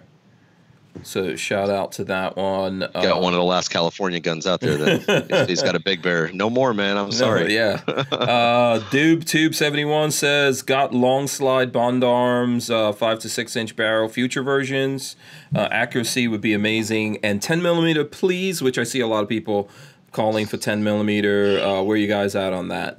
The whole 10 millimeter. It's something that I've talked about before, because I really think that the 10 millimeter would be a more practical, make more sense gun than the 45. The 45 design theoretically will handle the chamber pressures of a 10 millimeter. And so my hope is, and this is all just pie in the sky, is a single stack XR 10 millimeter style Boberg rotating barrel, reverse feed gun. And I think it would be absolutely amazing. Yeah. I completely agree, and it's definitely something that is a possibility, I would say. Vanessa Kitty says she just opened up the Bond Arms webpage. I'm a little behind here on the chat, so I don't know. What would you Let's talk about the 10 millimeter real quick. Yeah, go ahead, man. Hit it up. So everybody wants, when they come over to my house, they want to shoot the 10 millimeter 1911. But you know what? Nobody wants to pay for 10 millimeter ammo. Yeah. That's right. That's one of my favorite pistols too. But you know what? I rarely shoot it because I'd rather go buy a bucket of 45 than buy one box or two boxes of 10 millimeter. Yep, that's the thing. But everyone asks, everything's got to be 10 millimeter. Well, we got to hope that more and more people buy 10 millimeter so that the ammo companies will actually start producing 10 millimeter at a level where the price makes sense. And the reason why 10 millimeter is so expensive is because of the low volume that they produce it in. Another thing that people don't really realize about 10 millimeters, if you go buy American Eagle 10 millimeter auto off the shelf or something like that, it's not loaded to the same chamber pressure as an actual 10 millimeter. It's loaded to 40 Smith & Wesson velocities. You almost have to reload or buy things like a double tap or Corbon or something like that to actually get the millimeters actually capable of. Oh, okay. Yeah, I was just looking to see. I think Fort Scott's got 10 millimeter, but I don't have any here. That's the guys I get my ammo from, for anyone who, Heck yeah. Yeah. So Hank 10 gets you 10% off at Fort Scott. So even when they have deals and stuff like that going on, they do have 10 millimeter. I was going to look at the box and see how that's loaded. The Adventure Cowboy is there. He says, hey guys, better late than never. I don't know if you know the Adventure Cowboy, Garrett. No, I do not. Yeah, he's because you're into the cowboy action stuff, and he's a cowboy. I gotcha. I've been a cowboy shooter since I was 16 years old. He does a lot of Cimarron stuff. Yeah, I thought you. Well, you said you were with Cimarron, right? At some point. Okay. I worked with Cimarron from like 2008 to 2011. Oh, okay. Yeah, he does a lot of stuff with Clayton. That's his name, Clayton. Let's see. I'm trying to see if there's any other questions in here that I'm missing. Yes, and Kitty kept talking about 4570. I'm a big 4570 fan, but I don't think you're going to put that in a box. There's a company that did put one in a Derringer, a company called American Derringer out of Waco, and they called it Alaskan Survival, and it was a 4570 in the bottom barrel and a 45 Colt in the top barrel. And yeah, when you shot the 4570 in the bottom barrel, it would literally rip the webbing of your hand up, and you were bleeding at the end of it. Yeah. Okay. The thing that's crazy though is we're working on 44 mag Derringer right now, and the velocities and the chamber pressures you get out of the 44 mag is superior in a 6-inch barrel to the 4570, just because the 44 mag is optimized for that shorter barrel. Yeah. Yep. Yeah. I got to say, I kind of made a little mistake. I was thinking the 6-inch barrel was going to be the best idea for the 44 mag, but the problem is when we came out with the 44 mag 6-inch barrel, it develops so much chamber pressure, it's actually breaking our grips. And so if people are wondering why it's taking longer to come out with a 44 mag, we're having to redesign the entire grip around the gun to be able to take those chamber pressures. Wow. Okay. Yeah. I also thought it would be a good idea to Magnaport it, but all that does is put all the recoil right there instead of allowing it to roll. Yeah, it's gonna hurt. Yeah. Yeah, it's gonna hurt. Let's see, what do we have? Okay, so Len Holt says, what kind of treatment is on that rough finish? It's literally just stainless steel that's been bead blasted. Yeah, that's all it is. It's rough finish stainless steel. Yeah. Let's see, and Armament and Axis. says, no, he's talking to someone else. Vanessa Kitty says Glock is best at what? Glock makes some good guns. I'm not going to hate on Glocks, man. I got a Glock on my hip. Yeah. It's a good gun. Yeah. Nothing wrong with it. But they're not, no one's perfect. We haven't, It's combat Tupperware. It has no soul. Yeah. We're moving forward all the time. We can always improve guns. You can get more ammo capacity. There's a lot of things you could do. Mm-hmm. And there's a lot of reasons to buy a gun other than just the fact that it works and is reliable. Mm-hmm. If you just want a gun just to have a gun, there's a lot of good choices out there these days. Yeah. Yeah. Walther, for example, is one of those companies that right now I am extremely impressed with their innovation, and they're going on a limb. The Q5 Match. Oh yeah. That's a gun that most gun companies were like, why are you going to make that? Well, you know what? The future of guns in a certain way is shooting sports, and you're going to get people into guns and get people spending more money on guns. How much money do people spend on kids' soccer and football practice and that kind of stuff? That's where you got to get with the guns. You got to get someone to where their lifestyle is based around firearms. And that's what that Q5 Match is about. That's a gun that is like out of right field, that the frame is completely machined out of a solid block of stainless steel. I mean, if anyone's ever picked up one of those, it's just like, holy crap. Amazing. Yeah, it's amazing. It is. Yeah. It really is. Yeah. If you haven't, you should just mess around with it. And I don't think they can keep them in stock either, by the way. Well, no, and then Walther's one of those companies that's innovating. We're talking about how you're going to do sales. Walther's got the buy it, send a gun out, try it. You don't like it, send it back to them. Yeah, I think I think the time on that one's running out for anyone who wants to do it. We actually had Cody from Walther Arms come on. I'm not sure. Maybe one of these days I'm going to do like a panel, and have a bunch of manufacturers on. I'll invite you back, man.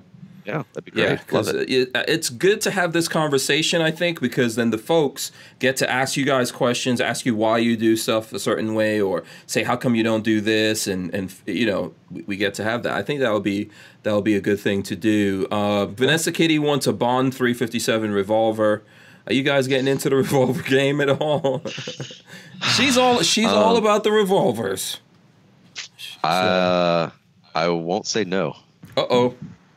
All right, well, there you go. But it probably won't be a 357. Oh, it's going to be 9mm.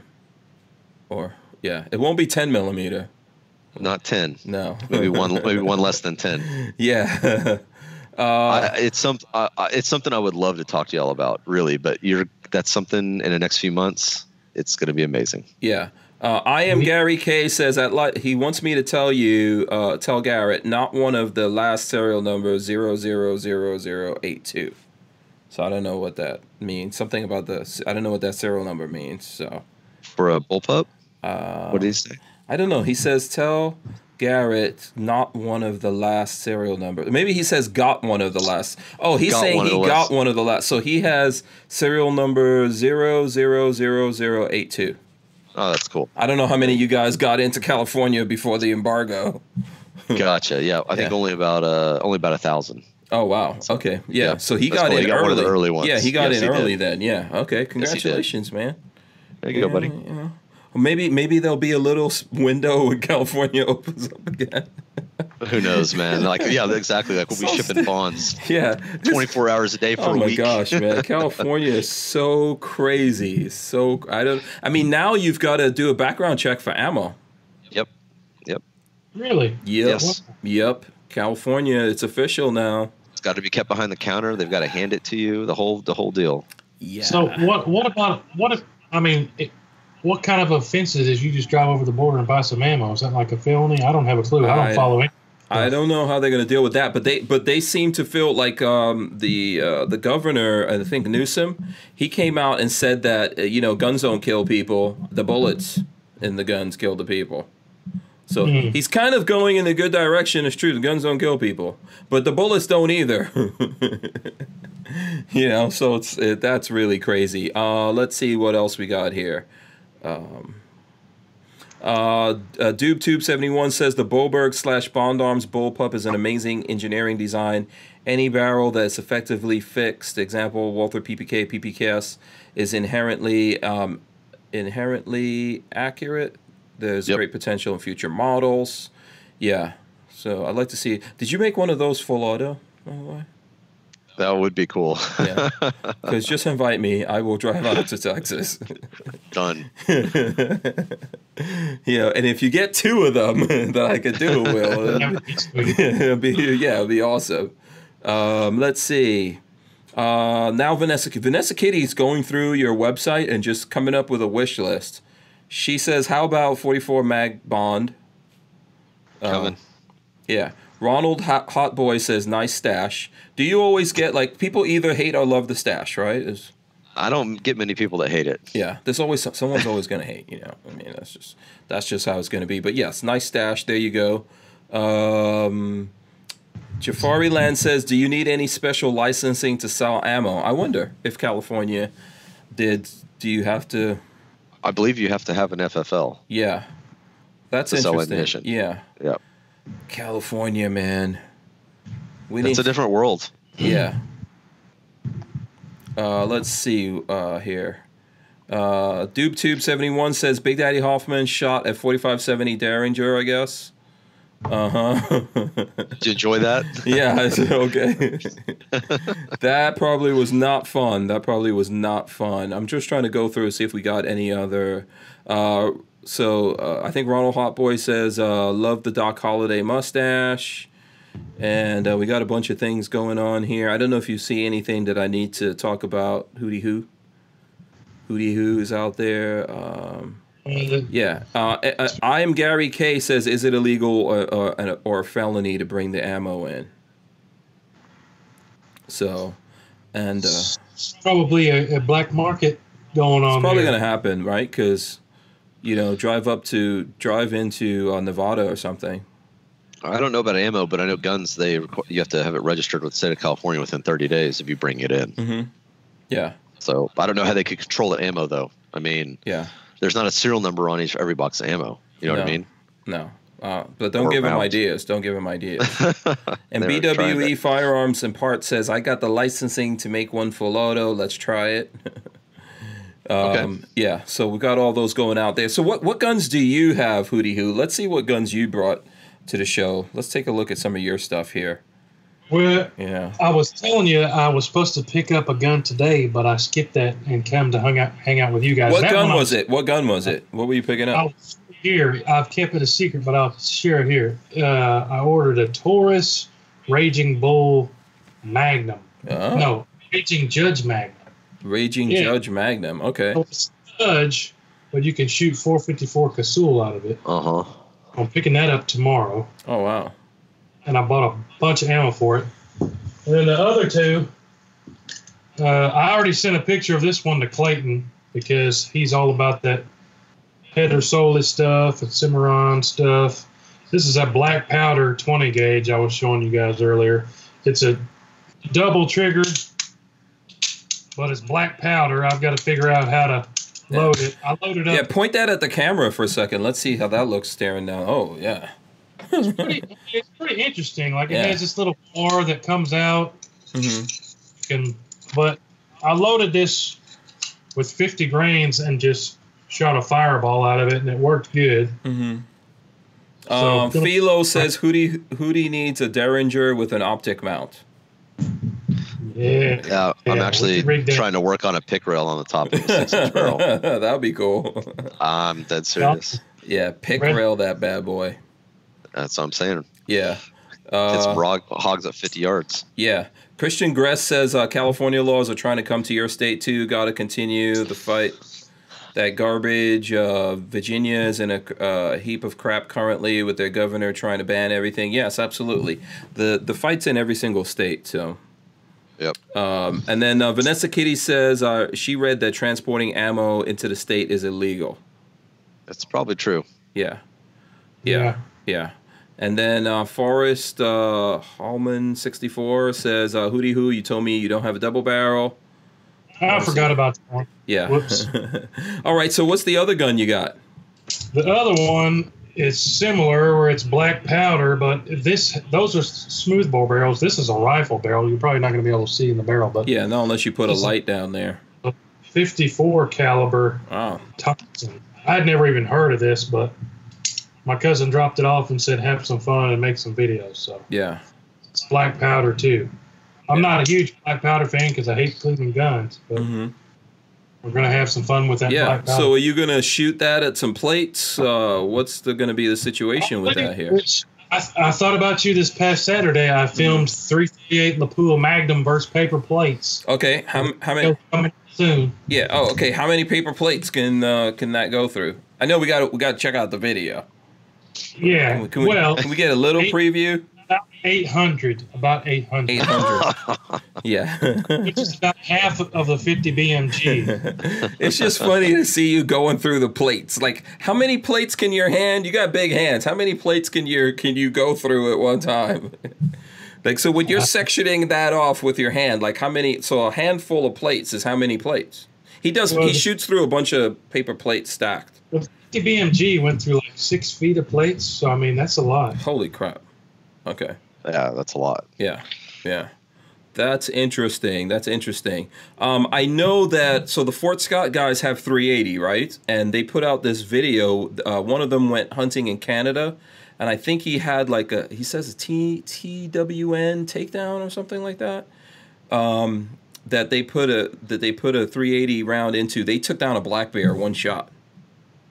And that shot placement. Yeah. I think it just hit him right in the neck, spinal column, smashed it, and he went down. So, I'm just saying, hootie hoo.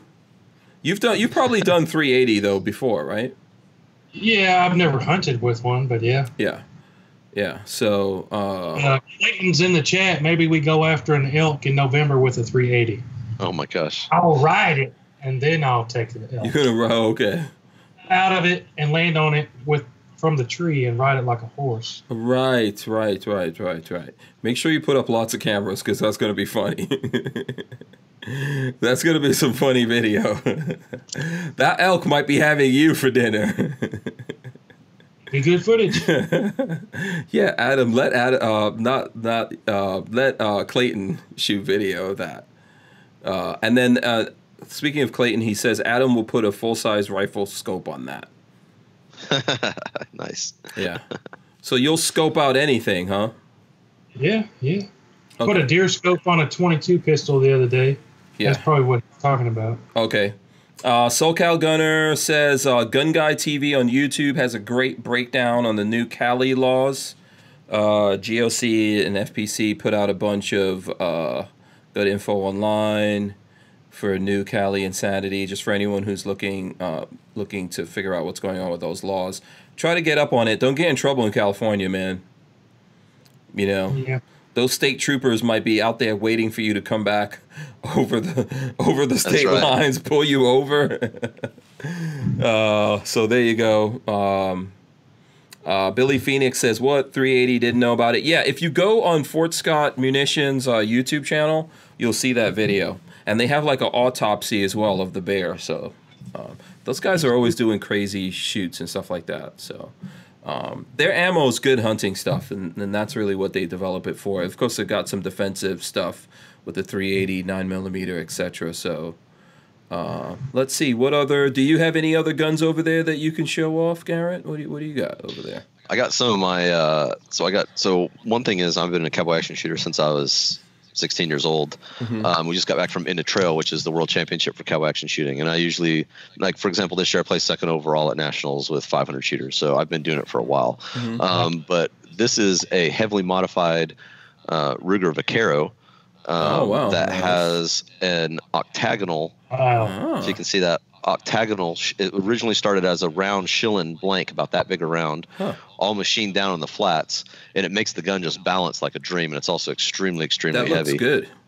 This is a sexy pistol. What's in the? I'm sorry. What's in the grip? What's the grip made of? So that's a company called Eagle Grips, and they do. It's a type of polymer, but it's extremely grippy. I mean, when you grab this in your hand, it's just on it. Mm-hmm. It's one of the coolest things about this gun. So Ruger Vaquero, you're looking at about $600 or $700. This one pistol right here is about $1,700. Nice.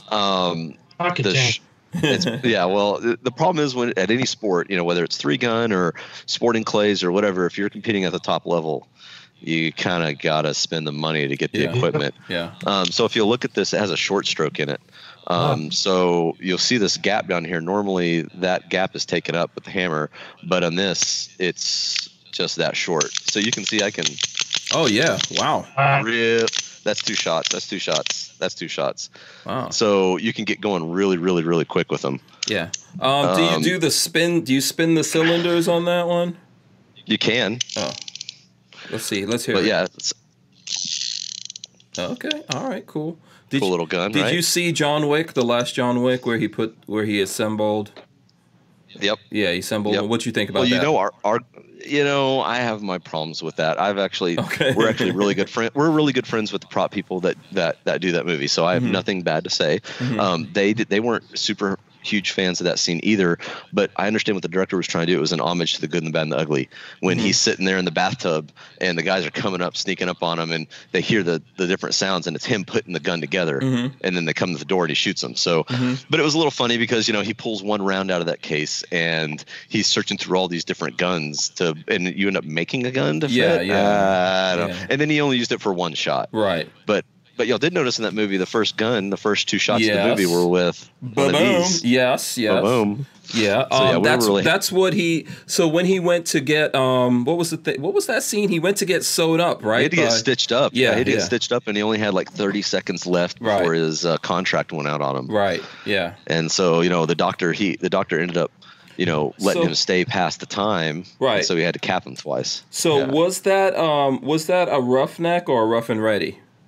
That is a backup with a 4 1/4 inch barrel. Oh, okay. That's a completely something we put together just for them. Oh, so that was a specific gun. Okay, are you going to be selling that like John Wick? It's on sale right now. Oh, 1,000 of them is all we're going to make. Oh, really? Okay, so what are you guys selling those for? I think it's $6.99 or $7.99 with an extra barrel. Okay. And then it says something about John Wick in the thing, or it's going to say Wicked. It's going to say Wicked on the side of the gun, and then the serial number is a JW0001 through 1,000, and then on the side of the barrel it says. This is on the website. Hold on, let me go pull this up. Yeah, it's on the website. Pull this up while we're. It's going to take me a while. Go ahead, keep talking. And then it says Parabellum, you know, on the side of the barrel. Yes, absolutely. You know, for war. So yeah. It's a cool. If you seek peace, prepare for war. There you go. That's right. Yes, that's my motto right there. Armament and Axis says that we got to hear Garrett say, "I'm your Huckleberry." I'm your Huckleberry. All right, guys, take it easy. Let's see. I got something else to show you. So Winchester 73. This is a cowboy race gun. Oh wow! So you see it's short stroke, so the lever only goes that far. But when you really get going on it, holy crap! So how fast can you load that? Well, the question is how fast can I unload it? You can shoot 10 shots. The world record with 10 shots with the lever gun is 1.55. So 10 shots from the beep in 1.5 seconds. It's got a faster rate of fire than a lot of machine guns. I won the fastest rifle in the trail this year. It was 10 shots on 5 different targets in 1.81 seconds. Wow. So yeah, the cowboy action shooting is actually the fastest shooting sports of all the shooting sports. We do more in a shorter period of time than any other shooting sport. So we're shooting 24 shots generally. That's 10 shots out of revolvers, 10 shots out of pistols, and 4 shots out of either a double barrel shotgun or a 1897.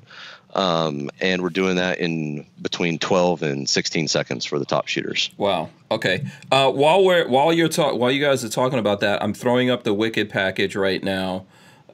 Says regular price $870, price $711. What's the options? Okay, it's just 45 long Colt and 410, right? Yes. That's the options that you get. No, wait.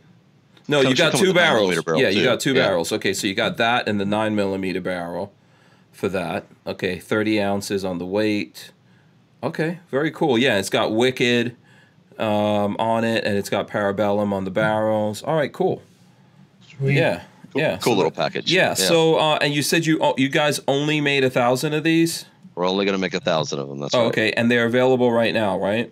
Yep. Okay, so anyone who's interested in that, Basically, pretty much the same setup as what was in John Wick. If you're looking for that from Bond Arms, if you're a Bond Arms collector, yeah. Or you just like having cool movie guns, there you go. That's really not too bad. No. Yeah. And with the extra barrel, it's not a bad deal. Yeah.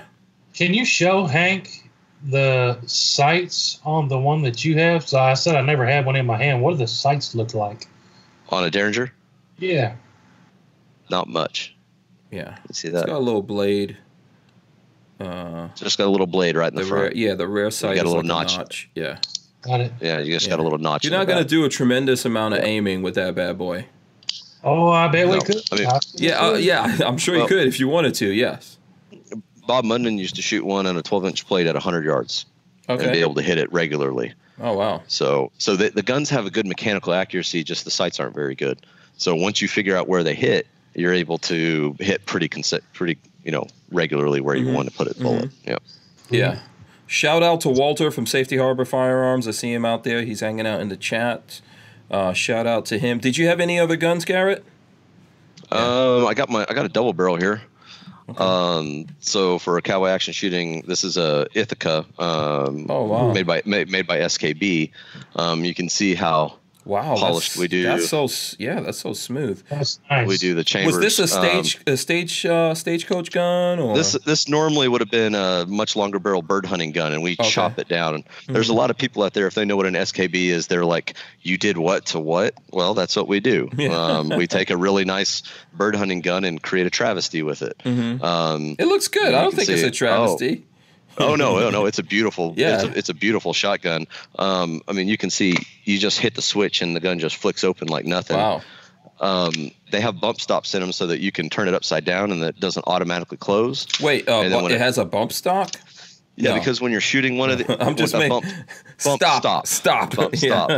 When you're shooting one of these, you put it up here like this, and you have to shuck it like this to get the shells out of the gun. And you don't want the barrels to accidentally flop close when you're doing that. So they're built with a bump stop in there so that they don't close unless you want them to.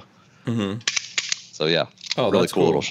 Really cool shotguns. Yeah. And then the other thing that we use in cowboy action shooting is a Winchester 1897. All right. All cut down. A lot slicker than most of the ones you get out there. I can shuck that one with 2 fingers. Yeah, and that has a nice patina on it, man. Well used. This gun's got I don't know how many thousands and thousands of rounds through it. I haven't cleaned it yet from EOT. But the way that we shoot it is you actually pull 4 shells at a time in your hand. You hold them right here, and you throw one in the side, and you slam fire this gun. You hold the trigger back, and you push it forward. And when you push it forward, the hammer drops. Boom, yeah.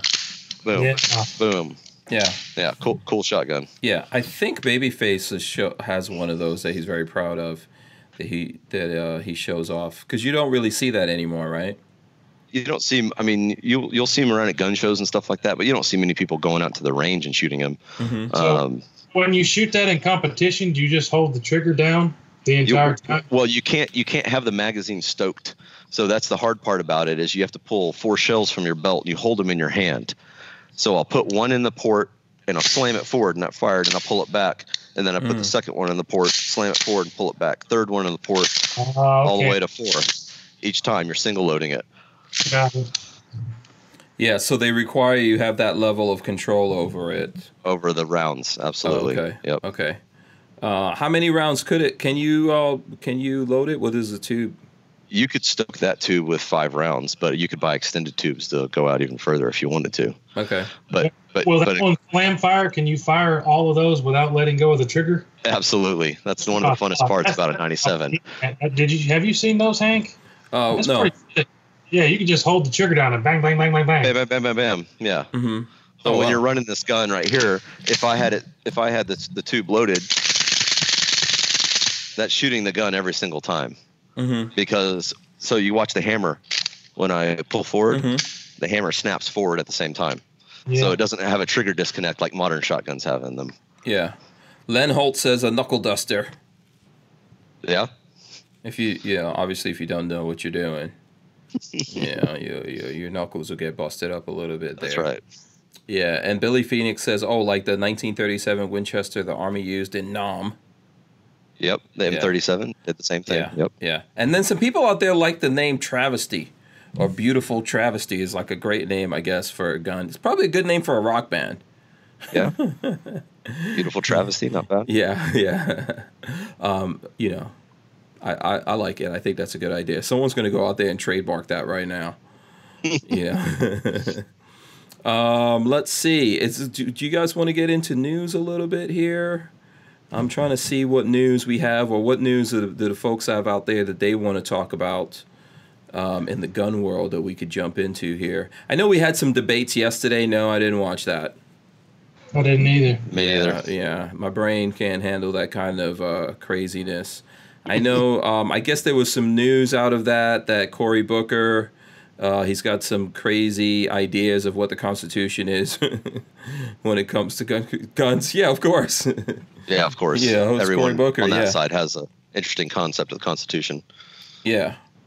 So let's see. I'm trying to see what else is going on out there that we could get into here news-wise. I didn't really see like a lot of big news going on out there for news. So if anyone out there has something they want to particularly talk about. Oh, you know what? Lola put a note here on my desk. She said, "What is the warranty that Bond Arms has?" I think that's a good question. It's basically like a no questions asked,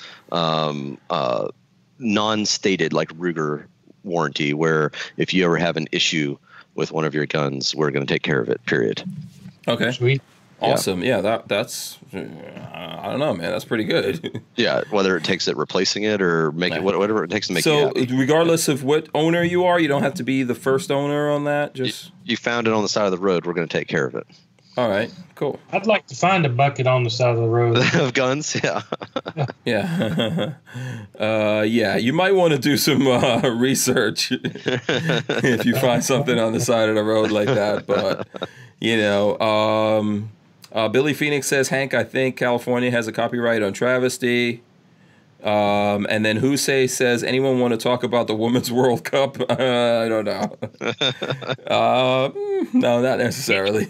Vanderbilt won the World Series of College Baseball. That's here in Nashville. Oh, cool. Okay. Congratulations to them. To do with guns, but yeah.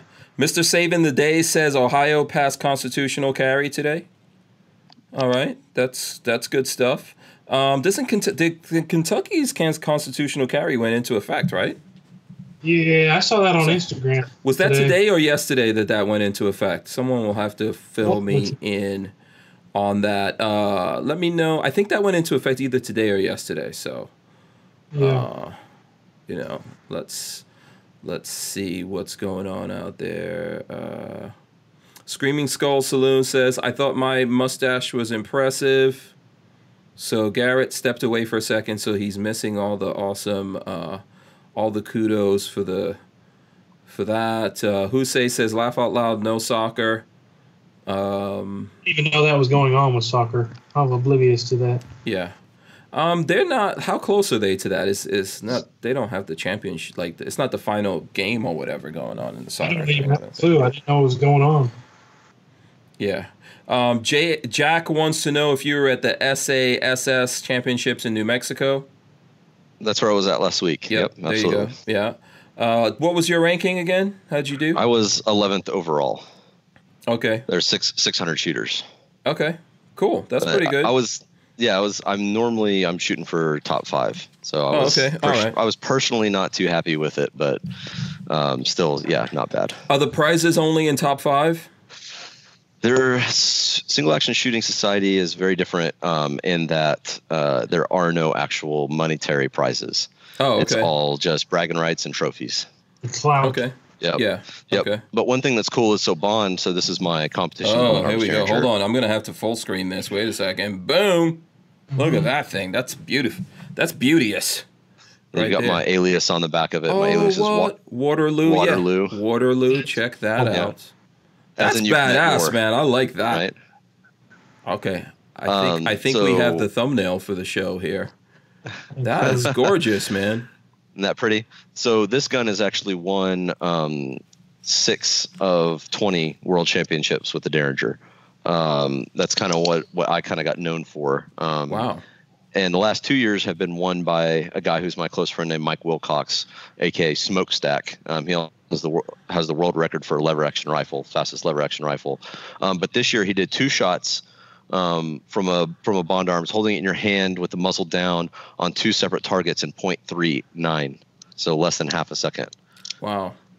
Wow. So that's 20 years. Go ahead. I'm sorry. Yeah. Yeah, no, go ahead. I was just going to say it's been 20 years in a row now that Bond Arms has won the Derringer competition at the World Championship. Oh, cool. And then what other companies do you guys go up in that? You got mostly it's Cobra, to be honest. And there's a lot of older Derringers and stuff out there, but pretty much Bond has won just because you can operate this faster than any other Derringer. Okay. Very cool, man. What other work have you done to that other than this work? What are the handles? What are the handles? It's a material called True Ivory, TRU Ivory. It's not real ivory, but it actually, when your hands are sweaty, your hands actually grip to it. Okay. It's got a competition mainspring in it, so it's a little bit lighter to pull. Yeah, I can see that. Derringers have to have a pretty heavy hammer spring because they pop 409 shotgun primers, which are much more difficult to pop than a 38 Special Federal primer. But basically in competition, you're just sweeping the hammer back twice as fast as you can. That's ridiculous. Yep. Yeah. That is really cool, man. I like that gun. That's really nice. Yep. This is done by Matt Engraver Carter out of Abilene. He's the youngest person ever to be inducted into the Firearms Engravers Guild of America. Oh, wow. Okay. And he's good. He does all Cabot's engravings. If you've ever seen their $50,000 or $100,000 engraved guns, that's Otto. That's my friend. Oh, cool. Okay, yeah, I think they were talking about him when they were on, right? Is that the guy that just started doing that from out of nowhere? Yeah, maybe like 10 years ago he started doing it, and he immediately was like one of the best in the world out of nowhere. It's crazy. Yeah, they were telling me that story. I was like, whatever. Yeah, no, so that's true. He's nuts. Oh, okay. Yeah, it's true. Yeah, he's amazing. Wow. Yep. Okay. Awesome. Congratulations to him. How's the and I know we're at the 9 o'clock hour. We'll go like a few minutes over here before we end it. We just got kind of caught up in this conversation. So how is this with dropping, right? Because I know there are some Derringers that have that issue. Like I think recently in Florida there was a thing that happened where a lady dropped her purse and somehow it went off and shot her husband. Yep. I'm not saying it wasn't a Bond Arms. I don't know what it was, but how are the Bond Arms with that? So ours is the only Derringer that has that patented rebounding hammer. So when you're looking at the gun, it looks like the hammer's at half cock.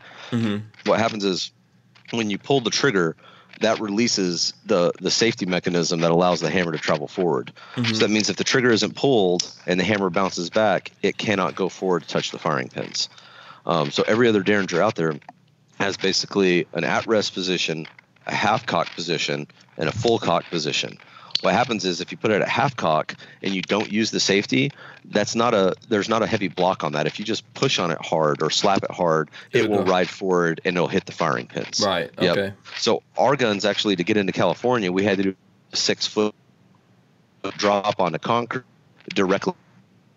But we've gotten several. Just last week, we got a testimonial from a gentleman who dropped his gun on the ground, fully loaded with PDX 410 shotgun shells, and it was pointed at his face when it hit the ground, straight on the hammer, and it didn't go off. So that's kind of one of the things that sets us apart as far as a quality Derringer from everybody else. Okay. Is the safety mechanism of it. That's why, actually, if you look at the top of the Derringer, there's a set screw right there, and that set screw allows you to lock the safety off.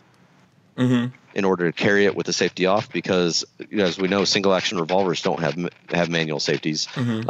Ruger Vaqueros don't have manual safeties, things like that. This is the same thing. We like to call it our lawyer safety, so it is there if you want to use it, and you can also lock it on for a child safety lock. Okay. If you're not using the gun and you need to lock it out to where it won't work, you can take that little bitty Allen wrench and tighten that down and lock the safety in the on position. Okay. So it gives you a lot of different changes, a lot of different options. I think your mustache is rubbing on the microphone a little bit. I'm sorry about that. No, that's cool. ASMR, man. Huh? I said mustache ASMR. Yeah. Yeah. So let's see. Hold on a second here. You know what? We probably need to wrap it up because we're over the 9 o'clock hour. I think it was a good show. We'll probably get Garrett to come back on. Of course, we'll have Hootie Hoo. Just because the people love Hootie Hoo, I mean, so easy. I don't know what kind of black magic you have going on in these people, man. Kind of voodoo. spell, but yeah, they love Hootie Hoo, huh? I wish I had some voodoo. So let's see. We'll wrap it up right now. Let's get from Hootie Hoo. What do you have going on? How can the people follow you? Check you out. Instagram, Facebook, Twitter, Snapchat, everything. Okay, all so, Hootie Hoo, right? It's all Hootie Hoo. WHOTEWHO. Okay. Give it a but my biggest thing, you send me a message, I'll message you back. Have a live show every single night. So you got a video going up tonight, right now, I think, right? Tonight, right after I get off this, I'm gonna set that sucker live. Yeah. Okay, cool. And what's the video tonight? How to spray weed killer with a 50 BMG. Okay. Already? Okay. Yeah. So you guys, right after... You gotta keep it fun. Yes, absolutely. Right after this, you guys go check out Hootie Hoo. He's going to have that going on. Check out his channel. Subscribe if you haven't subscribed and all that. Okay, Garrett, how can the folks out there that want to find out more about Bond Arms, and you, since you're doing competitive shooting and stuff like that, how can they follow you and figure out, get in touch with you guys, etc.? Well, at Bond, we've got Facebook and Instagram.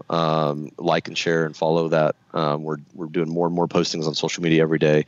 And then personally, if you want to follow me and my wife and some of our shooting adventures, you can check out Gun Nomads on Instagram. Okay, cool. Yeah, Gun Nomads. Matter of fact, let me see. Before we go, I want everyone to get up on that Gun Nomads on Instagram, and I'm going to do it right now.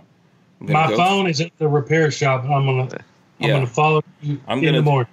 Yeah, I'm going to do it right now. I'm going to throw that up for people. I'll share my phone here. Let's see. And Gun Nomads, right? Yep. Gun Nomads. Is it like underscore or just... Underscore Nomads. There you go. Danielle and Martin, right? Boom. Following. Yep. Get over there and follow it, people. Lots of cool stuff going on there. Is that the RV? Yeah, that's the RV. Oh, very nice. Very nice. There you go. All right, so I'm following, and there's lots of Bond Arms stuff on there for you guys if you want to check it out. What's your schedule like for the summer? Where are you going to be hanging out with the RV? Yeah, good question. I'll be heading to Sturgis. Oh wow! At the end of July, and then we actually put on a Bond Arms shooting experience. So it'll be me and my wife. We're putting on basically you want to learn how to shoot cowboy guns fast. You can come out and actually come out to the range and shoot.